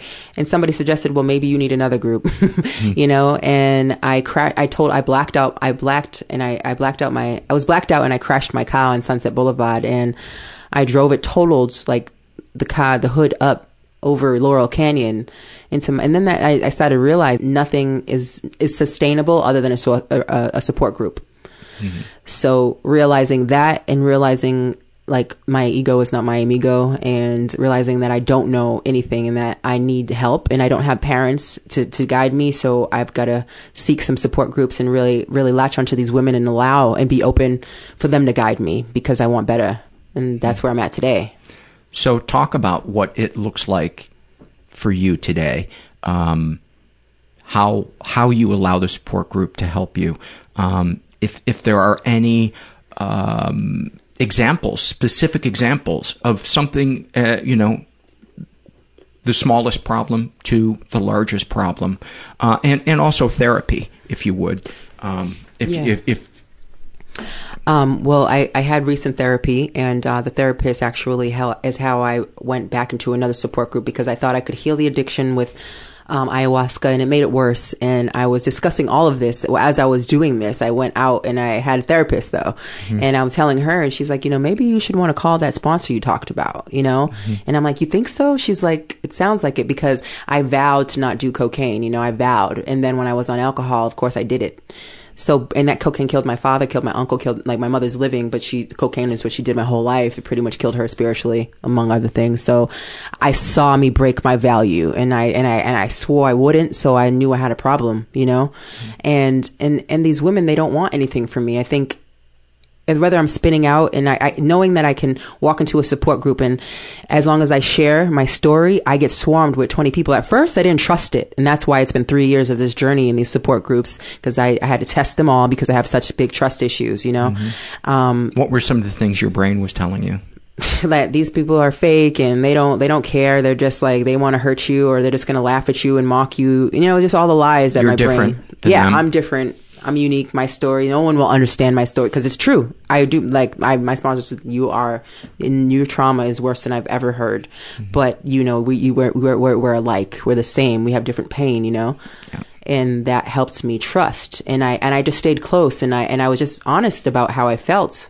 But I have a courage. I'm naturally courageous, and I understand a lot of people are terrified to really speak up. But I'm definitely from the streets of Boston, so I'm not scared of that, So I would always challenge these women, and I would be like, "What?" You know what I mean? And they just would never go away, and they just stayed there to try to help me and say, "Listen, we're gonna love you until you love yourself." I'm like, "What? That's so weird! Like, get out of here! You know what? I don't get it. Is it sexual? No, of course it wasn't. My brain would tell me a billion things that weren't true, but it was all fears and lies. Was there a turning point when you let some of their love in? Yeah, absolutely. When I discovered, after I did the ayahuasca, something opened up for me, and the therapist saying, and they didn't leave even when I went out because I figured it was some culty frickin' support group, and they're only gonna like me if I'm cliquey and I'm doing what they're doing at the time. But that's not true. I went and did my own thing and told them, y'all are crazy. I'm not into this. I got a bigger God than this stupid thing. I'm not gonna do this. And they were like, okay, we're gonna love you anyway and just stay close. That's what's up. I love you regardless. And I'm like, you do? And they did. And that showed me that, okay, my defense mechanisms and all this, I'm just scared. I'm just a scared little girl inside and she's trying to run away from healing. That's what this is. And that's exactly like they broke me open by just loving me and just being there regardless. And they showed me because they really had to prove themselves to me, which is ridiculous, but my pain is that deep that I had to see it or else I wouldn't get it. I wouldn't allow this thing because of my judgments of it and of the judgments of the world that the world has on support groups, And it's just fears because I think everyone needs a freaking spiritual 12-step program, period. Yeah. Period. Share some moments, one-on-one or group moments with these women that highlight that breaking through, conversations that you might remember? Just moments. Just moments like my sponsor saying, I see you, and I love you regardless, and just whether it's anything, I'm spinning out, them calling at the right time, a woman that I met randomly, and I'm just crying, and she doesn't know, and she's like, it's okay. I've been there too. And having a woman, just that connection and knowing of that common peril, and they really, truly, it's just a feeling of love, like truly unconditional love that I never felt. That's what it is. And it's just so beautiful. And like my sober sister FaceTimed me from her trailer, and just like taking the time, no matter what, like to check in with each other, because we have the same disease of this pain that it's insidious and the addiction. And the only way that we heal is through each other and through these support groups, because if we feel alone, we're going to use and drink or die or eat or whatever we use as our drug, sex, whatever. It could hurt myself more than the fingers that I have in my hands, in ways. So, but we're all the same. Inside, it's really the same half dozen emotions rolling around. One of the big discoveries in doing this podcast was that, the thing that somebody who is molested, somebody who is beaten, and somebody whose parents just weren't that interested in them, they all were given the message, you don't really matter. Exactly. Does it matter what the envelope looked like that the message came in? Yeah, maybe for figuring out what your triggers are, but in terms of giving yourself the love that you now can go get, and the compassion to give weight to your hurt, and giving weight to it is not to make somebody else feel miserable or guilty.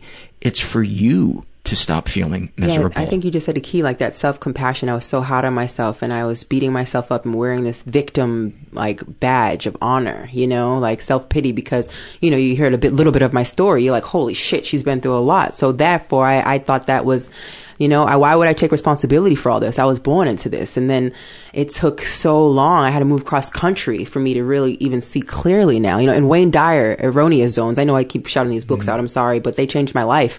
And then he talks about all the triggers and all of that. And just was like, wow, okay, so it's my reaction to these things. I chose to let these things still hurt me. I'm judging all these people, so I'm separating myself. I'm isolating. I'm not healing myself because I'm keeping myself in this negative energy and this negative pain of misery, and judging the next person because of what they look like. They don't look like me. You don't get me. You don't understand this, my life as a half black, half Greek woman, like, but that's all ego. So until I really hurt, and then stepping into the support groups, like they're hearing other people, my ego is not my amigo, hearing all these freaking corny slogans, but they were so true, and it just seeps into your soul. And then like once your soul, and the spirit just gets inside of you, as long as you open, like I think, and they talk about the willingness and the openness. So I think it's taking the first step of even stepping into the room of a support group. And then once I kept doing it, because something inside of me was like, I never felt more safe than when I finally stepped into one of those rooms. Isn't it incredible?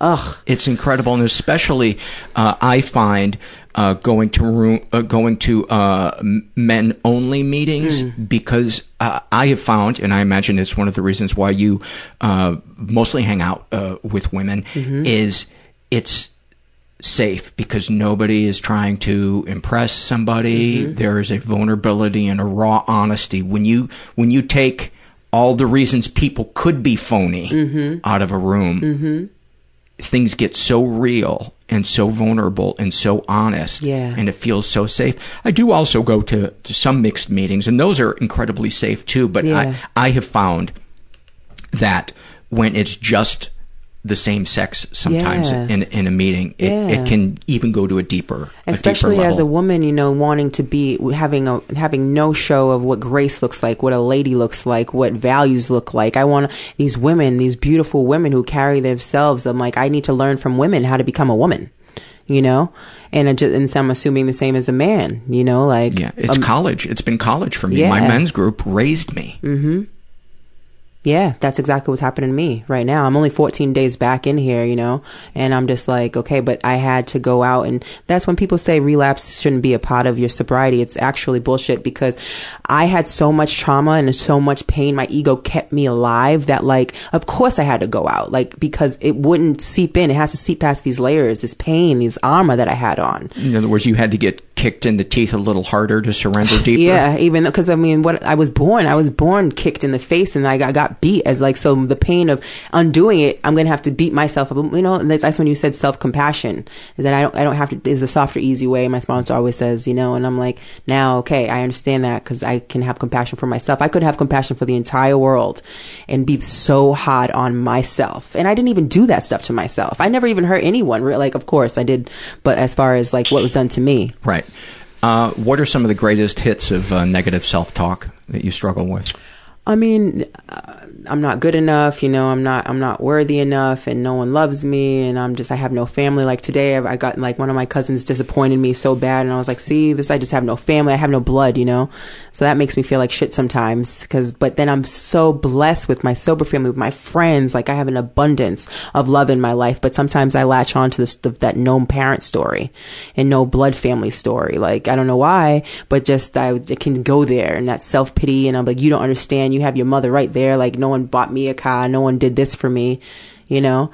So that do you think we do that sometimes as a misguided idea of self-compassion? Perhaps.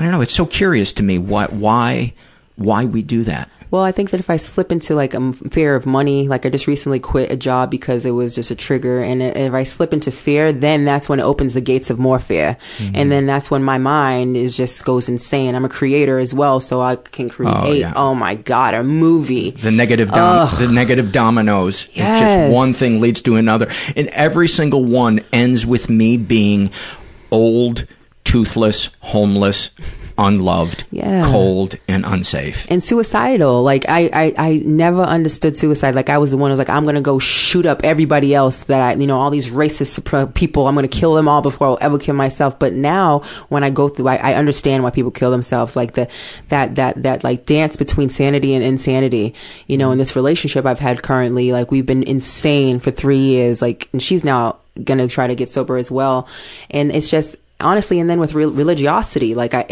people with their outlooks on being gay, and I believe, my God, like I believe in free love. Like I believe that we can love who we are and love who you want to love. But then what's going on in our country, it just, I think the media and the state of the world gets into play, and then my mind questions myself, and I was like, wait, I love who I am though. So when people preaching to me that the spirit of homosexuality will be off of you, I'm like, what? Like, are you kidding? Like my brothers and sisters who are killing themselves because they are who they are and they're terrified to come out. Like, are you kidding me? Like, that's a bad spirit on them. Like, that is horrible. But then somehow, cause these people are persuasive, and just, it hurts me, and then I'm open to it, and I question myself sometimes, which is nuts. But then that's just my alcoholic addict mind doubting myself, and fear and all that negativity that I allow in. Yeah. And I'm newly sober, so I'm just gaining my feet. I'm like a toddler trying to, you know, and I'm praying to God one day at a time I can really get this thing, because I know where I can go. Like where I am now, and just imagine I haven't even tried. Like I haven't even tried because I've been high and drunk. Like I want to apply myself and my intelligence and my talents. Like, God, like if I can stay sober, imagine what I can do, you know? Yeah. Let's end with trading some fears and loves. One of the things we do on the podcast sometimes is we go back and forth and just think of something that we're scared of. You know, for instance, for me, I've been thinking about getting another dog, because one of our dogs, my ex and I shared 2 dogs, and one of them died in May, and my heart is still broken over it. And I kind of want to get another dog, but I am afraid that I will develop an even deeper attachment, because now I live alone, to a dog, and it will die in a worse way than my last dog, and my heart will be broken irreparably. I get that. I hear that. I feel that. I have 2 dogs too, so I get that. Yeah. Give me one. A fear? Yeah. I have a fear of not being able to structure myself and not being able to be the business entrepreneur I want to be, because I've got to be my own boss, and I have dreams of being my music and my life coaching and just everything I want to do. And I have a fear of lacking the business skills, you know? that's just negative thinking. You know, I'm just terrified of actually getting that much responsibility and having to be that efficient, you know? You know, and one of the things I think, too, is I've been listening to this podcast, How I Built This. It's amazing. Ooh, you should really? listen to it. Yeah, it's an NPR podcast. And they interview people who built these really successful companies or organizations. And almost every single one of them, it was a trial by fire. Horrible failures. You know, something that, some catastrophe that either, you know, brought their first enterprise down or almost killed the thing that ultimately became successful. But they just kept moving forward, and they believed in themselves and their ideas, and as the failures brought so much information to them that they used to make their endeavor even better. Oh, wow. So they needed it. It was like the greatest lesson that they could get. Painful at the time, terrifying, right.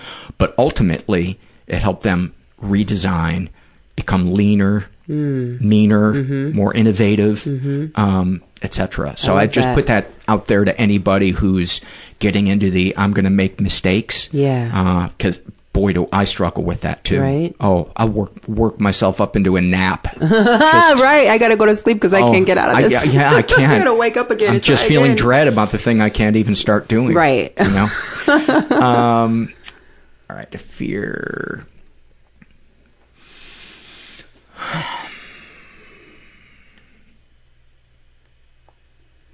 You know, my wife and I got divorced about a year ago. Okay. And I'm afraid that I'll get into a relationship, fall in love, and the woman will see me with my clothes off and rethink things. Oh, no, right? Right? Lies that we tell ourselves. Yeah. Yeah. Or some part of me will come to light that she won't accept, but I'll already be in so deep that, again, my heart will be broken. Right, right. These are like all the things that suck about love. Right. You know what I mean? Right. The fear of heartbreak. Absolutely. Yeah. I can relate to that. I think we all can. Yeah. Another fear of mine. I guess, I don't know why the fear of not reaching success is the only thing I can really think of. Like, that is just so terrifying. If my dreams don't come true, I'm so scared of that. But that's just another fear, I guess. My current relationship, I have a fear of us because we are together, but we live together, but we're broken up and we break up every other day. It's just, and we have 2 dogs. And I have a fear of separating the dogs and like, what's that going to be like? It's funny because you walk through that and you're just saying that right now. And I'm like, we have 2 dogs. They're best friends. You know, we raise them together. Like, I have a fear of like co-parenting because I don't know how that's going to work. And then I have a fear of separating them because these dogs are best friends. And I'm like, what is going to happen? So I'm future tripping about the dogs and like that, you know? That's like what's going on. I know there have to be people out there that are like, we got to stay together for the dogs. We have. That's what I'm saying. We've been together for 3 years, and I know the dogs have kept us together for a minute. That's the title. Maybe that's the title of your book. What? We're only together because of the dogs. The dogs. Absolutely.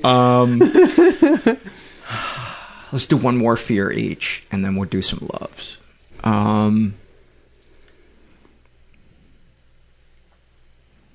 I have a fear that I really hurt somebody's feelings that I didn't invite to play on my hockey team this season. And that's kind of a lame one, but I really agonize over potentially hurting people's feelings. And the funny thing is I've hurt people's feelings my whole life, but I don't know. It gives me anxiety to think that somebody, you know what it is, more than that I hurt their feelings, honestly, half of it is that they hurt their feelings and the other half is that somebody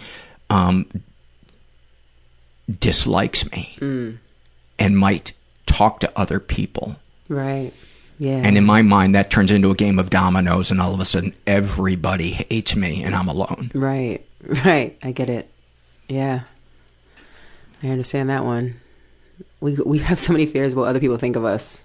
Like everybody, why? Why do we care what everybody thinks? We all are crazy.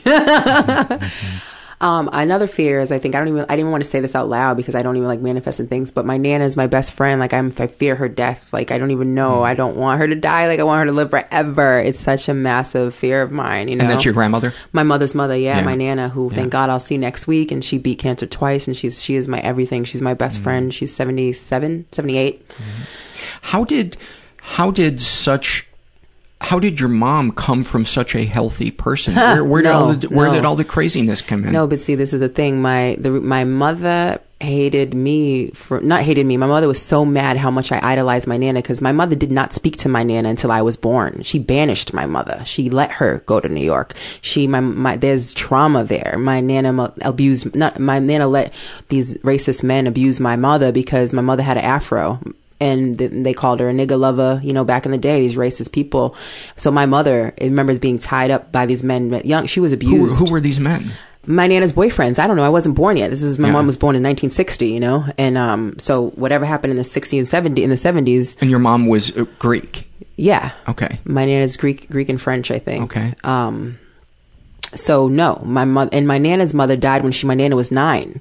So back then, and my Nana's cold. My Nana's a cold woman, and she's a cold Boston woman, but she loved, but that's the thing. She loved me. She gave, she's arts and crafts. She's creative, but she never guided me. She never told me to stop doing drugs. She came to see me when I had my overdose, but she never said, you need this support group, so I had all this love, but no guidance, no discipline, no direction. You know what I mean? So she doesn't talk about the truth. They don't, like, my grandparents don't talk about what happened. Like, you don't even ask them. I do, because I know I don't care. My Nana's my best friend, and I poke all her buttons and I make her talk, but she only talks to me, and she and I have a special relationship that my Nana has never had with anyone. Why do you think that's different than with your mother? Do you think it's because she doesn't feel responsible for you the way she felt responsible for her daughter? No, I think she's trying to make up for how bad she did with my mother. I think that's why grandparents often spoil the grandkids, because they fucked up with the kids, like 100%, because I hear this all the time, and I understand it, because my mother would cry and be like, you love her, you don't even know what she did to me. And I'd be like, Ma, shut up. Like, I wasn't even alive. She saved my life. So she was my only normal. I'm sorry. I was not there in the 70s. I don't know what the hell happened, and I can't be responsible for that. I'm the youngest one in this generation, like, come on, get with it.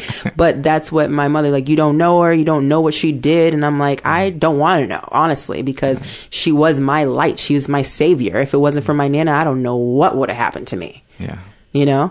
So, but she was not that person to my mom, though. Yeah, I was a little confused. No.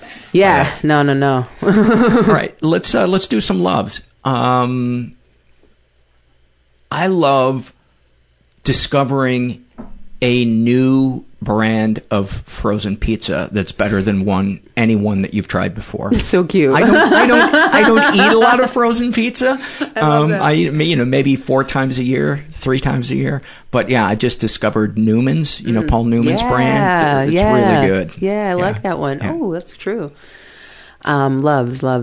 Ugh.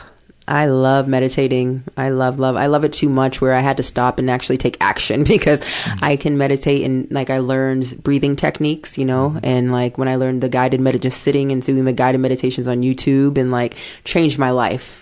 Just sitting there and listening and finding mentors, when Oprah started doing stuff with Deepak Chopra, and she had 21-day meditations. I've been doing it for 7 years, and it changed my life. And now because I used to smoke weed like a freaking insane person until 14 days ago, actually. And I took 8 months off once, but now that high I get from just breathing, like, you don't understand, like, in learning yoga, like, I'm a yogi, and I'm just learning how to breathe into your chest. Most people just breathe into their gut, and you don't even get, like, you get 4% of air probably in your whole body when you don't even get, so just in that high you get from that, I love it.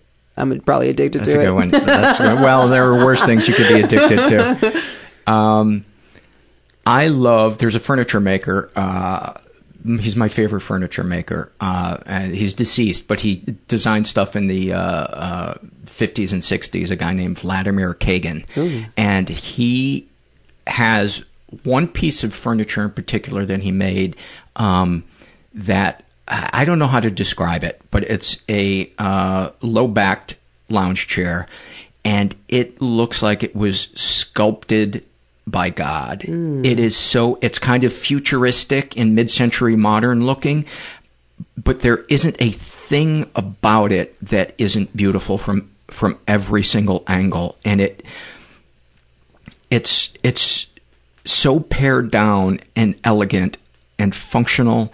And it is a work of art. It's in museums. It's so incredible. Wow, my dream would be to one day be able to afford one of his, but they're I think pretty crazy expensive. Yeah, look that up. Yeah. That sounds amazing. I know, I love furniture. Yeah. Another love of mine is crystals. I'm obsessed with crystal quartz, and like you talk about Oprah, I know I talk about Oprah so much. She had a rose quartz bathtub, and I'm obsessed with this amethyst. Like there's an amethyst sink. Of course, I don't know how much this would cost. Like you just talk about the furniture, right. But like I dream of having my home and having it's just made in crystal quartz. You know, like in the rose quartz and the high vibrations and the frequencies. Like I'm obsessed with the crystals. Like love. In the meantime, you could take on a Southern roommate named Crystal, and that would, in a pinch, that might do. I love. This is a really specific one, but I love the. Have you ever heard the song "We're an American Band" by Grand Funk Railroad? It's a '70s song, maybe. And there are sections of it where it's just the instruments and the band is so tight together, and the yes, it's a song that has cowbell in it, and but there are moments in the sections where it's just the instruments that is such an incredible groove, and it's engineered so beautifully that it's like this. You know when you hear a piece of music and all the instruments gel, and it's just like somebody is hitting you with like a velvet sledgehammer, and it's just so... It's... Yeah, that resonance. It's powerful, but it's soft.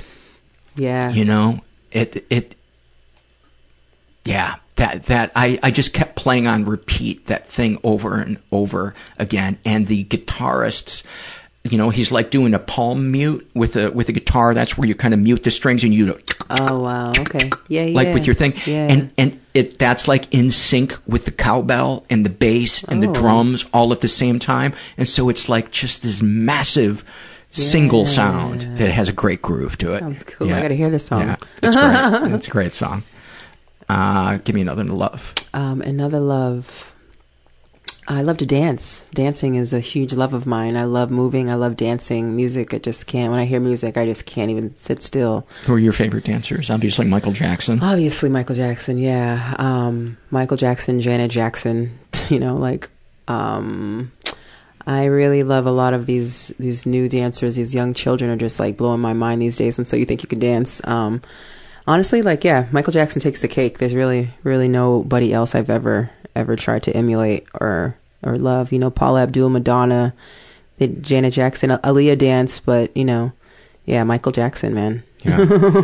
I'll never forget seeing him do the moonwalk on that Motown 25th thing. I think it was 85 maybe that he did that, where he broke out the moonwalk for the first time with Diana Ross. I believe she was there. Oh, yeah, but I don't think she was on stage with him. He did Billie Jean at the Motown Awards, and I think she was the host. Oh, okay. I believe she was just the host of it. Yeah. Okay. But I still, the hair on the back of my neck stands on end every time I see it because it's so. It's just there.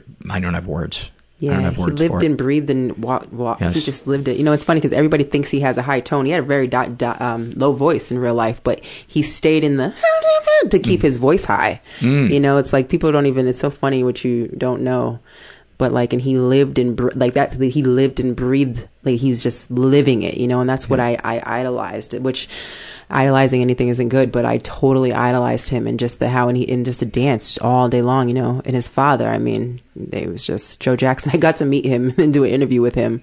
He's a creep. That doesn't sound surprising. He's such a creep. And I was just like, wow. Again, abuse, and look what happens to you. But like, it just, his work ethic, he lived and breathed it because he was trying to escape his life. Yeah. And I related to that. Like, Michael was like, see, that's what I'm going to do. You know? But you don't wish for a life that out of balance. No. That's why I'm glad. I'm like, he was addicted to things, He could have used some support groups. He needed some support groups, except, he was too famous and they had to keep him where they wanted him. Yeah. Anything else you'd like to share before we wrap this up? Just want to share love, man. I just want, I don't know. I just want to raise the love frequency. I'm so glad you had me come here and, share my story and just the courage of actually being honest about this, because I had so much shame with all of this, to own it, and that's why I'm really grateful to be where I am, and I'm just grateful to meet people like you who, when you meet like-minded people, it gives me hope, especially because look, you come from I might look at you and judge you to be like Trumpy, like you don't like me, you probably like Trump, and like, that's how I could feel, and that's just my judgment. But I feel defensive right now as a black woman.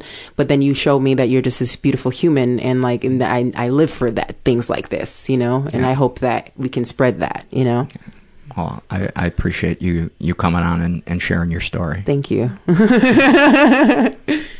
Many, many thanks to Nicole. Before I read some surveys, I want to remind you guys that there are a couple of ways to support the show if you feel so inclined, and we could really use some support. I mentioned a couple of episodes ago that they changed the algorithm that measures downloads, and so advertising revenue is about half of what it used to be, and now for 2018, it's looking, in terms of advertisers, it's looking pretty bleak. I think BetterHelp will still be with us, but we could definitely use some help. So a couple of different ways. You can do a one-time donation through PayPal, or you can become a monthly donor through either PayPal or Patreon. I recommend Patreon because then I can throw the occasional bonus episode or silly content that I put together to you guys. And you can also become eligible for raffles. Sometimes I'll raffle stuff off, like I raffled off a weekend hotel room at LA Podfest this last fall. I'll put links to all this stuff, but it helps greatly. Another way that you can help non-financially is just spreading the word about the podcast through word of mouth or social media. All of that stuff helps, and is greatly appreciated. And filling out surveys. Surveys are such an important part of this show, and I love it when you guys share something that helps the show, helps me, helps somebody else, or all of the above. This is a struggle in a sentence filled out by a woman who calls herself depressed and abused. About her depression. Bipolar depression makes me feel like I am this tiny ant stuck in molasses, terrified I'll be stepped on, yet secretly hoping I will be stepped on. About her anxiety, worrying that everyone who sees me knows the perversions in my head. About her OCD, my counting and checking is the only thing that is keeping the world alive. If I stop, everyone dies. About her PTSD, this is so harsh. Terrified that I'll wake up and be 7 again, getting raped by my father. That this world where I'm an adult is the dream. About being a sex crime victim. Feeling like all I am good for is to be a place for a guy to, quote, put it. I am not really human, just a fuck doll. About living with an abuser. Too terrified to live, so instead of being in my body, I just hang out in the upper right corner of my mind, waiting and ready for the time when I have to leave my body entirely. About her anger issues, feeling like a portion of my father and his anger is lodged in my soul, and that I must atone for my sins by hurting myself. And then a snapshot. Normally, the surveys towards the second half, after the interview, I put the heavier ones towards the end, but, I apologize that I'm coming with such a heavy one right out of the gate. A snapshot from her life. I was 7 years old wearing my favorite sailor outfit. I loved to twirl in the pleated skirt. But that was a bad thing to do because it was being a slut and turning my dad on. So that was the night that he, quote, married me to the dog so that the dog, as my husband, could rape me. Then, since I was spoiled and rotten after the rape, he raped me, all the while saying how he hated, quote, sloppy seconds. Any comments to make the podcast better? The podcast is great. I love the variety of information on there. I would love to hear more from people who dissociate but do not have DID. They could talk about how they dissociate during abuse and where they go. I would love to have guests on to talk about that, and thank you for suggesting that. And I'm so sorry that you had to experience what you did. That is, I can't even find words. But sending you some love, and thank you for being willing to fill that out, because that can't be easy, sitting down and putting words to that and calling that back. So thank you. This is an email I got from Emmy, and she writes, I've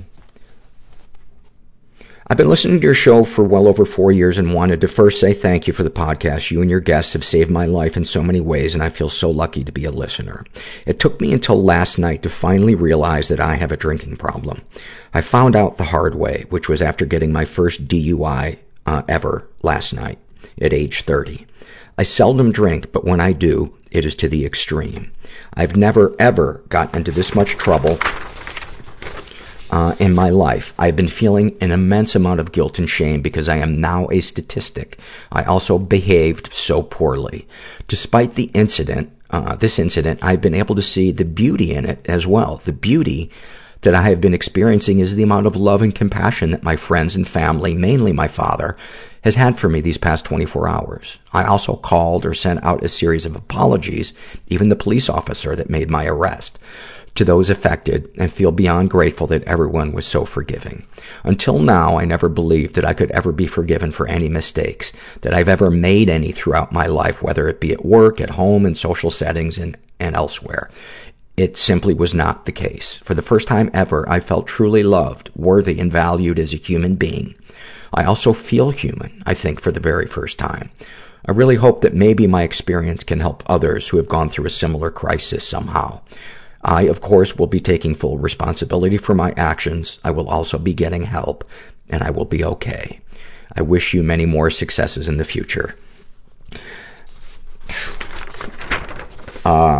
Awesome, and awesome. People that hit a bottom because of an addiction or an untreated illness, so often when those people heal or learn how to cope with life on life's terms without engaging in their addiction or bad coping mechanisms, they become, it's almost like this superpower that they can use to connect to people who are in a place where they used to be, because there are certain things that nobody can help you with except somebody who has lived something similar. Nobody can help you in the way, I should say, that somebody who has lived a similar experience to you. And if not the circumstances of your experience, the feelings of your circumstance or your event or whatever it was.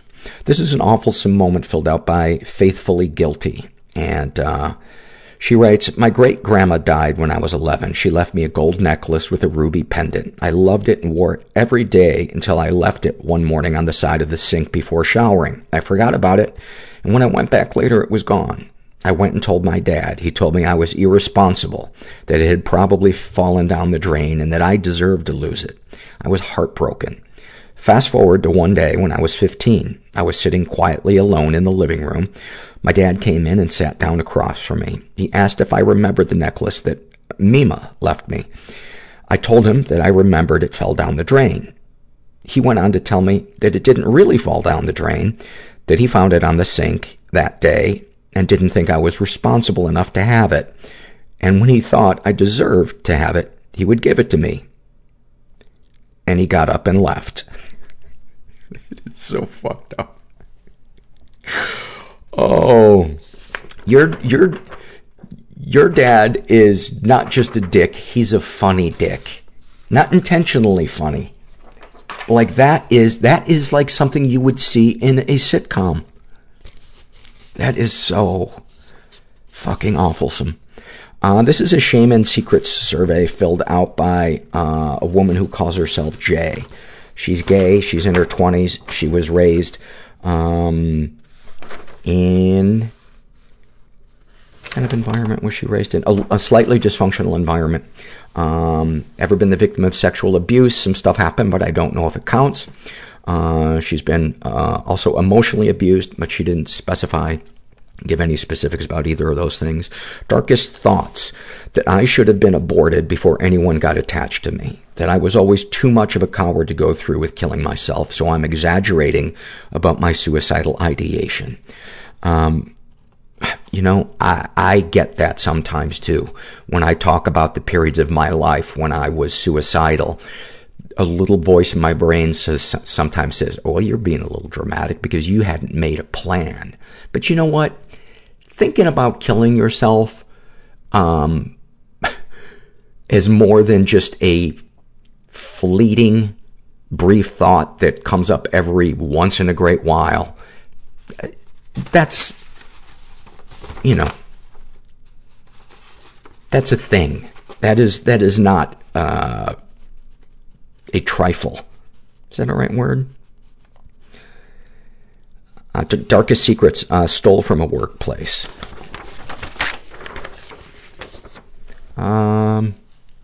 Sexual fantasies most powerful to you. Having a penis and using it to have sex with a woman. I am not transgender. I have no desire to be a man, and apart from this one scenario, I'm happy with my body how it is.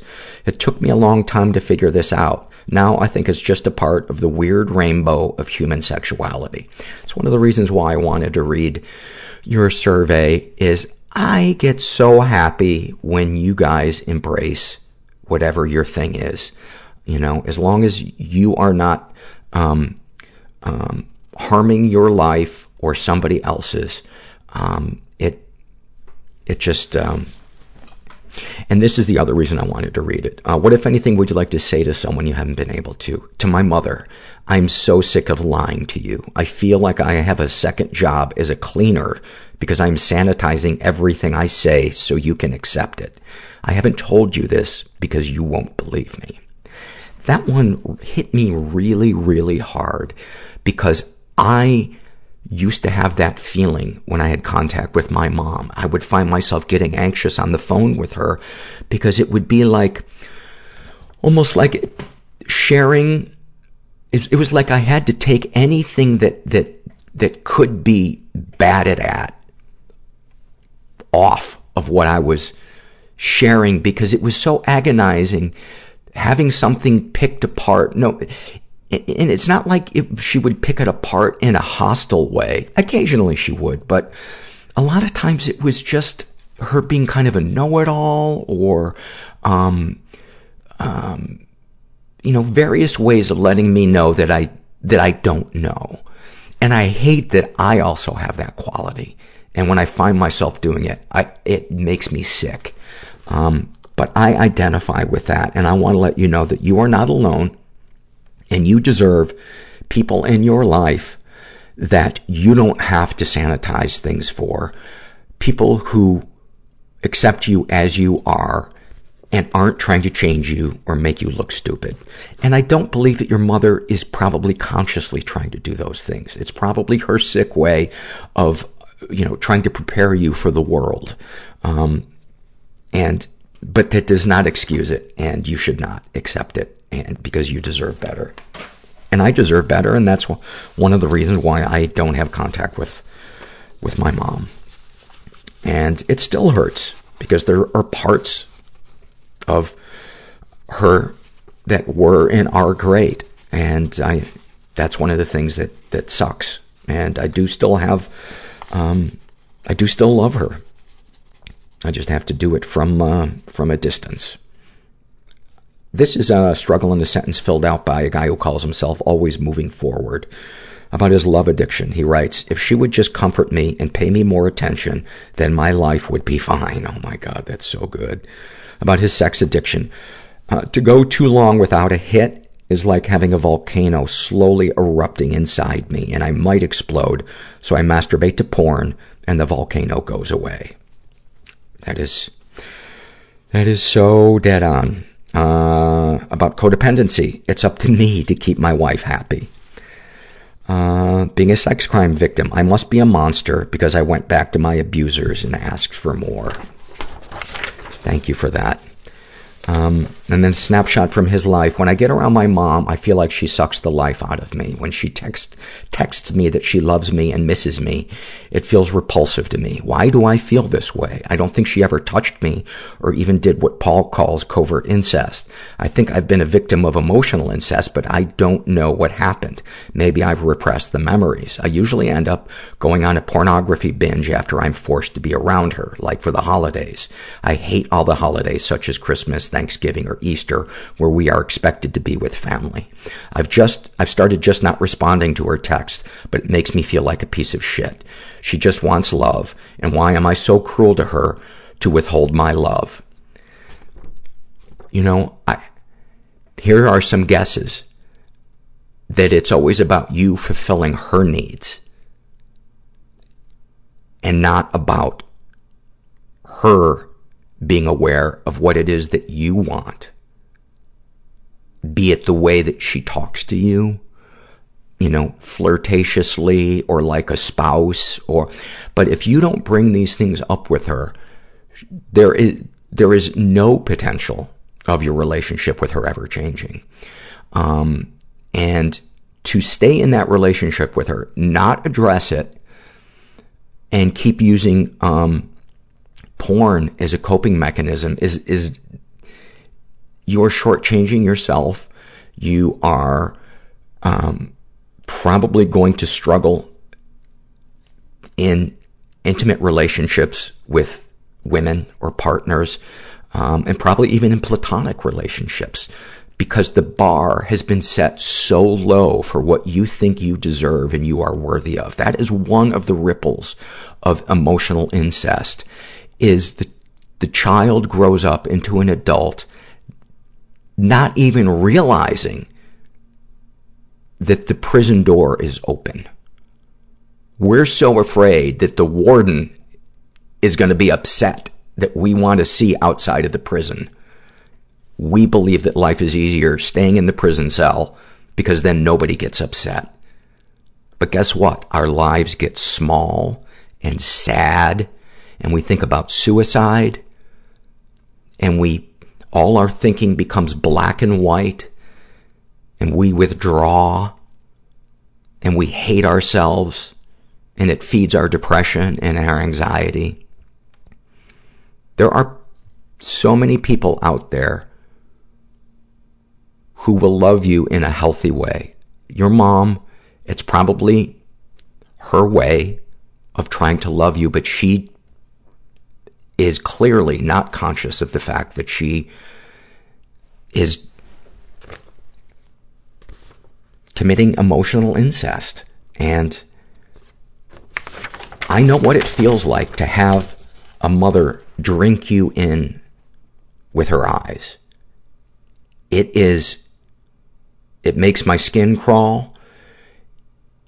And also there's a voice in my head that says, you're a bad son because there are people who get beaten and you should be happy that your mom is smiling and paying attention to you. But you know what? There's good attention and there's bad attention. Good attention is where they are paying attention to you, but there is at least a consciousness about your emotional needs. And it doesn't sound like there is one. Because if she wasn't wrapped up in you filling her needs, she would be able to pay attention to your body language. I have the feeling that your mother is the type of person that you can say, hey, you know, would you not do that? Would you not do this? And it's not going to sink in very easily. And I think getting into a support group or going to therapy with somebody who has expertise in this I highly recommend the book Silently Seduced. If you haven't read that, check it out. It helped change my life, and some support groups that I go to for intimacy disorders, especially with sex and love. This is a struggle in a sentence filled out by Brian. My voice almost feels like this would be a good time for Mean DJ Voice to make an appearance, but I don't know if I really want to deal with him. Brian writes about his OCD. My brain feels impossibly cluttered sometimes. The only guaranteed moments of silence exist in the mundane ordering of my surroundings. Thank you for that. There is, it's amazing what we will do to experience silence. Silence can be so, it's hard to know sometimes when it's healthy silence or it's unhealthy silence. 'Cause I fucking love silence. And,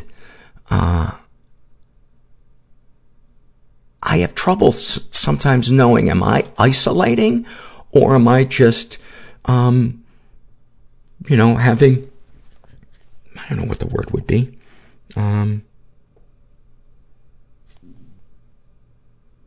Time for self. I don't know. I don't think that was a big enough pause. Paul, you're being hard on yourself. I don't think you're being hard. Oh, Mean DJ. Wow, I shouldn't have said your name. You say my name, baby, I come running. Rocking the Quad Cities. Ever told you Paul's a fucking big piece of shit? Yes, you've told us many, many times, and it's getting a little old. It's Christmas. Can you leave me alone? You know it's hard for me to have fun on Christmas. That's right, your old man tried to take his life. Everybody in your life wants to leave you, Paul. Wow, that's a low blow. Oh yeah, I like getting blown. Wow, you're like the worst disc jockey ever. Your voice is phony. Your dick jokes are fucking lame.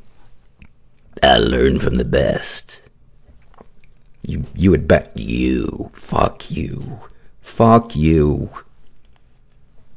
Feliz Navidad, motherfucker. I don't. This is a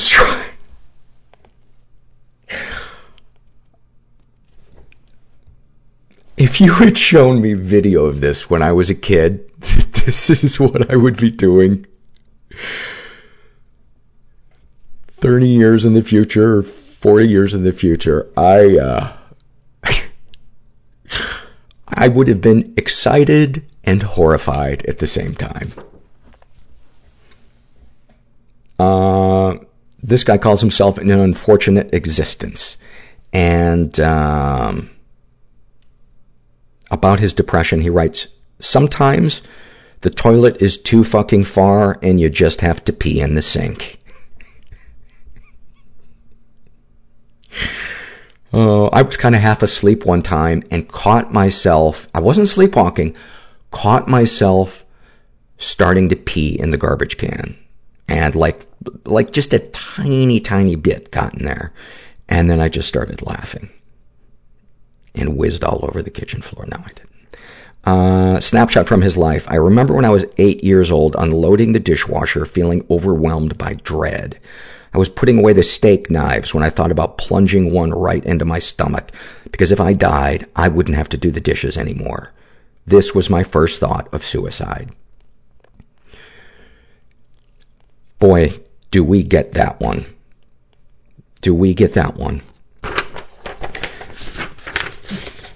Towards the last couple of months of my drinking and using, I would walk past dishes in the sink and think to myself, I will put a shotgun in my mouth before I touch those. It felt that, looked like Mount Everest. And it is no way to live. It is no way to live. This is a shame and secret survey filled out by Crazy Rat Lady. I'm a fan right away. You had me at rat. She's bisexual, in her 20s, raised in a pretty dysfunctional environment. Ever been the victim of sexual abuse? Some stuff happened, but I don't know if it counts. I have a very vague memory of having to get in bed with my uncle in the middle of the day while my grandmother was babysitting me. I know this happened several times. I think I had to take my pants off before getting in bed. The only other thing that I remember is music playing on the stereo and the drawn curtains on the window that blocked out all the light. I also remember seeing my uncle's belly hair and thinking that the growth pattern makes it look like a dinosaur. Always felt sort of uneasy around my uncle, too. No actual memories of actual abuse, just suspicious circumstances, so I don't know what the fuck went on. I was around 4 to 5 at the time. Also, lots of emotional incest with Mom. We slept in the same bed until I was a teenager. Made me massage her on a regular basis, and she would take her top off, and I would sit on her ass to massage her back. Was her confidant, therapist, marriage counselor, friend, mom. Mom entering the bathroom while I was showering or using the toilet. Her going to the bathroom or loading the washing machine while I was showering. Us going in the same stall in public bathrooms until my mid-teenage years. Her slapping my butt and laughing on many occasions even after I expressed that I don't like it. Calling me sexy, complimenting my boobs, legs, waist, figure. Even as a very young girl, peeking while I was in the changing room at a store even though I asked her not to. Always walking in on me while I was changing. Was pressured into never locking the bathroom door, so she had free access. Had no bedroom door lock. Oh, and she tends to wear really short dresses when she's at home and always sits with her legs wide open on the sofa exposing her panties and often holds her hand over her vagina. It makes me feel so gross. Oh, and a teacher rubbed my ass when I was 12 or 13. You are so not alone in what you described. It is textbook covert incest by a mother. I cannot tell you how many people I know who have experienced this almost to a T. And,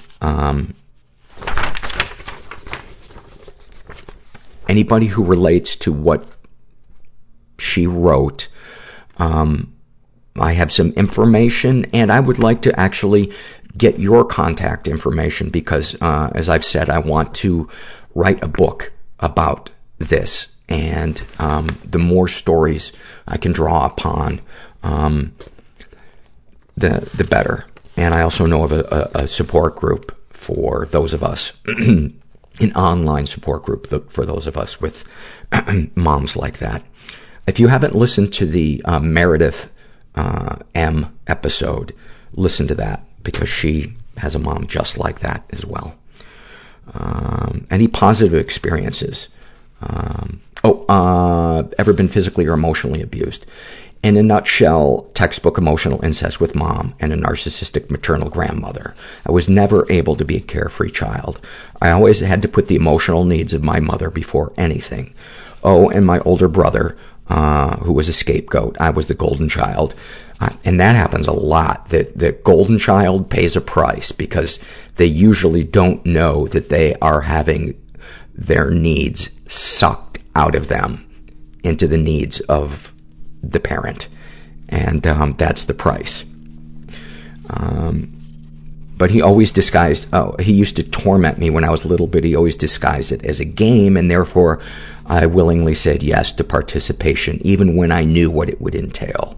And there's just a lot of, sticking her hand in the toilet, sneezing in his face if he had a cold, putting a head over her pillow until she panicked. Yeah.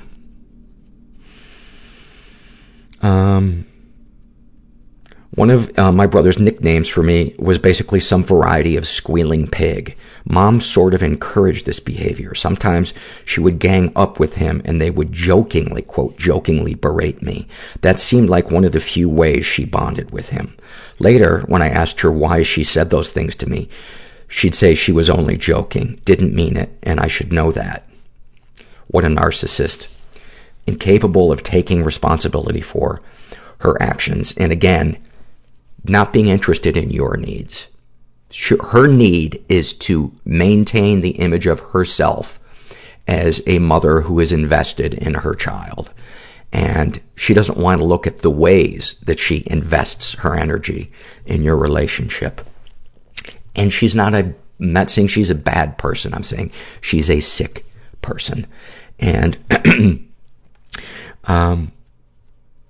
that is another textbook thing is, my mom would say something really mean and cutting, and I would say it, and she would say, oh, well, I was only joking.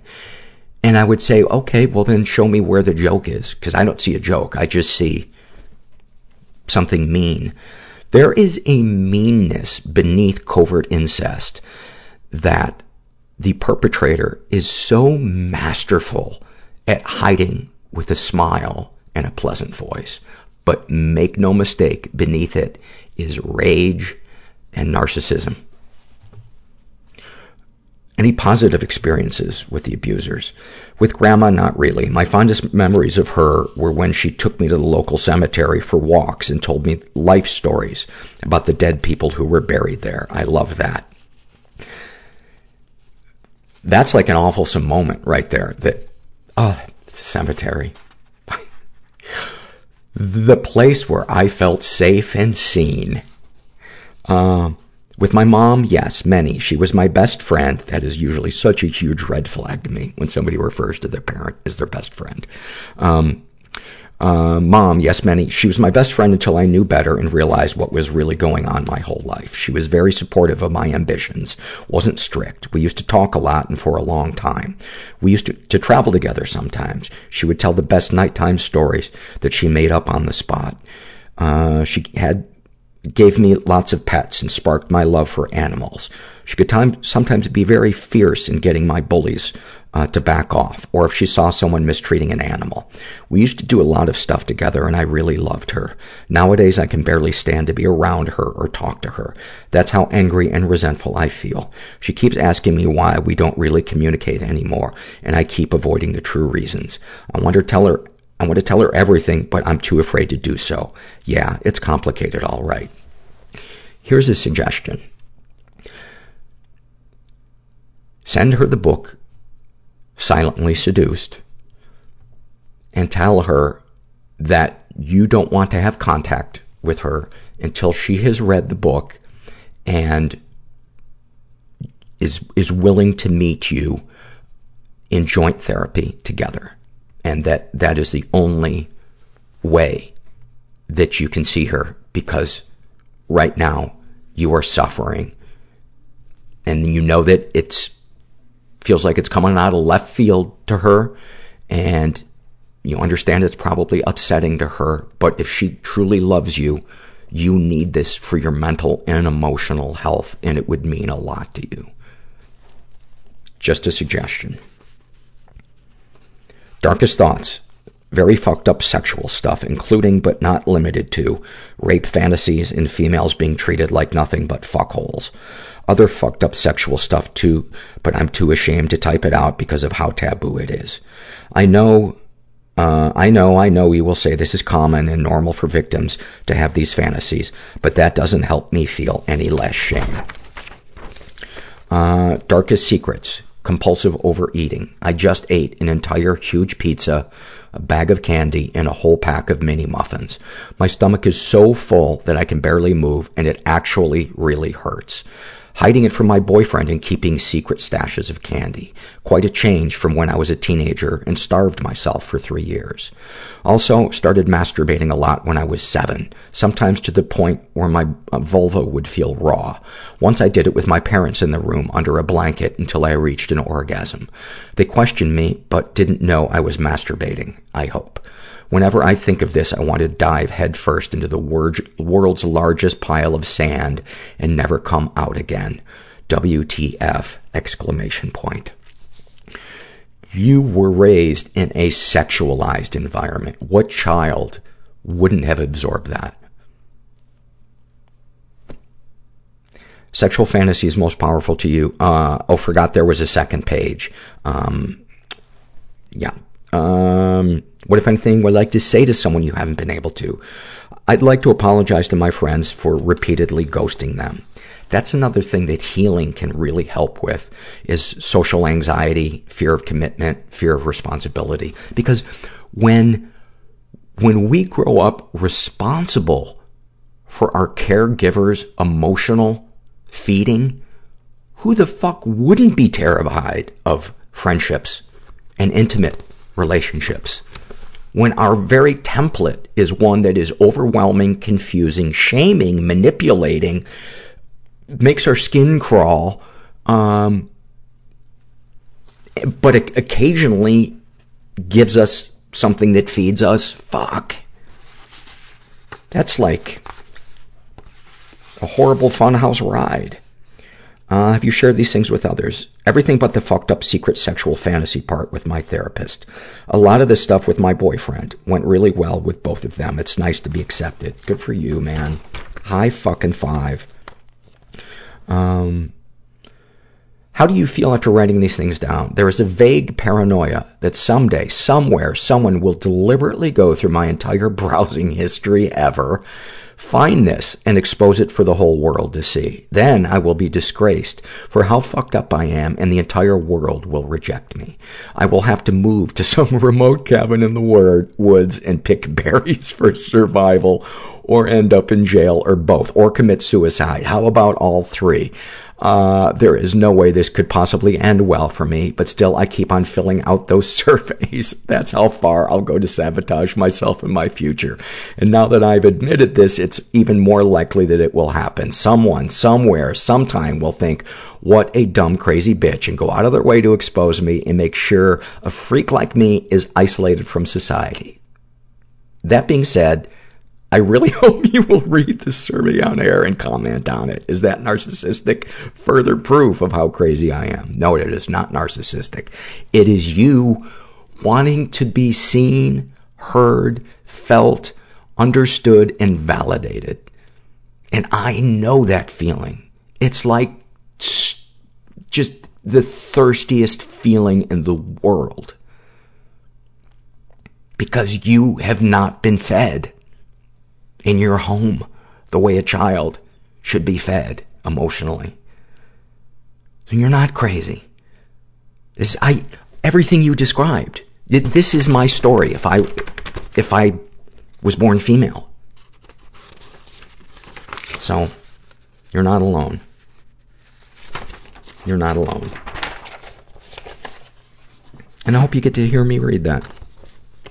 I hope you hit it a bit. Fuck off.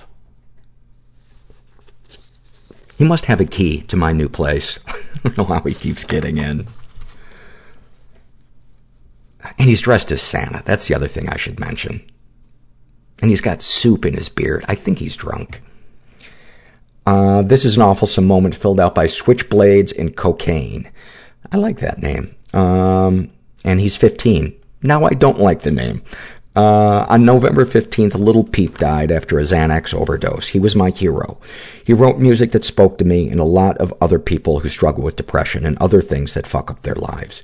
After his death, I cried for 2 days, and I considered overdosing as well.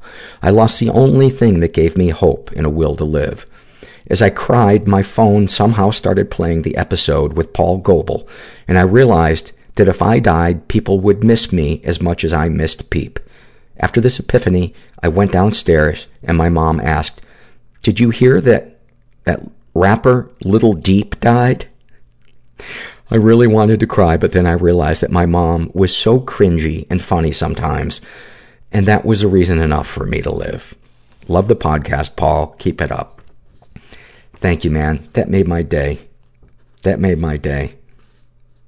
And I'll be sure to pass that on to Paul Goebel. I know he would be very touched to know that helped you. And this is a happy moment filled out by gas lighting fireplace. And he writes his happy moment during one of my, I think this is an awfulsome moment, but during one of my stays at the Wacko Basket. I love that. I've never heard it called a Wacko Basket. An absolute angel of a patient found the remote and switched the television channel from People's Court to Zombieland. Fucking awesome. This is an awfulsome moment filled out by O, who is a trans male. And he writes, I'm trans, and not long after I transitioned, I attended my father's wedding to his second wife. The ceremony was performed by a longtime friend of my father, who remembered enough about my siblings and I to ask my father, don't you have 2 boys and 2 girls? My father gestured at me and replied incredulously, you think that one's a boy? It was a moment that confirmed my father would never accept me as a son, still true after 14 years, but at least I passed as a guy. Thank you for that. Let's see. I think I'm going to have to cut to the chase and go to the last 2 surveys because I don't think my voice can take any more. I always bite off more than I can chew. There are, if I never read your surveys, it is not because it is not a good survey. There are so many surveys that I don't get to read because there are just too many good ones. Is that me being a little too codependent? This is an awfulsome moment filled out by irrationally pissed at Christmas music. Oh, there's nothing irrational about it at all. Due to my father's cutting me off from my college fund prematurely, I'm going to be spending Christmas moving into a tiny room in one of my friend's parents' houses. I will be paying rent, so I'm not freeloading, but I can't help but be nervous. Yesterday, I asked her what the rules of the house were. I was thinking along the lines of, don't flush the toilet after 7 p.m., no playing music without headphones, no food in the rooms, no opening the fridge without permission, absolutely no shoes inside the house, only use 1 dish per meal, the sort of thing I'd come to expect growing up. Her response was, I don't know, don't be a dick, I guess. Don't leave your socks lying around. I responded, no. Not the rules, but the rules. She thought hard for a minute, then said, my dad loves chocolate cake, so if you buy some, you should offer him a piece. That one just really got to me because it so highlights the peace in somebody that was raised in what seems like a good environment. And just the pain of somebody that wasn't.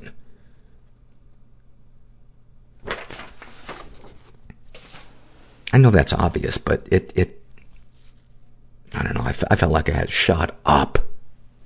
Oh no, do go on. This is a happy moment. This is our last one, filled out by, thank God. Listen, I don't care for you interrupting me. This is a happy moment filled out by Coffee in the Morning. Morning zoo, coffee in the morning, cup of tea from the quad city, gripping downtown on the river, rockets and Bachman Turner overdrive. You are such a fucking cockface. Is that a new word, cockface? I don't know. If it isn't, it should be. Coffee in the Morning writes his happy moment. My wife went out of town overnight with some friends, and I was left to take care of our 3 daughters, which is usually no big deal. However, everything happened to create the perfect storm. My oldest daughter was freaking out and refusing to go to school because she's struggling with depression. My middle daughter had all this math homework I needed to help her with. Then my wife texted that the stuff that had been sold as a fundraiser at school needed to be all delivered that night. I was going over the list and some of it was missing. To top it off, I was over the top busy at work and I'd just lost a big sale. This only partially describes what all happens, but in short, I was overwhelmed, and it was a recipe for me to just shut down and withdraw and act out with pornography. However, I was happy to watch myself remain present. I didn't act out. I took some deep breaths and worked through my problems one at a time, and I came out with a smile on my face. So thankful for EMDR therapy. I've been doing it, and it is quietly making a difference. That is so awesome, man. That is so awesome. Thank you. I'm telling you, it's like Christmas for me when you guys share. Excuse me. When you guys share that you're on the path to recovery, no matter how stumbly or imperfect or ungraceful it is, because that's usually how it looks. That's how it's looked for me, man, is really, really awkward, circuitous. I kind of hate myself for just using the word circuitous, but I also kind of like myself because I feel like a smarty pants. Anyway, be good to yourself. Never forget that you're not alone. And thanks for listening. Everybody I know is bizarrely beautifully Everybody I know is bizarrely beautifully fucked up in some weird way. Bizarrely beautifully fucked up in some weird way.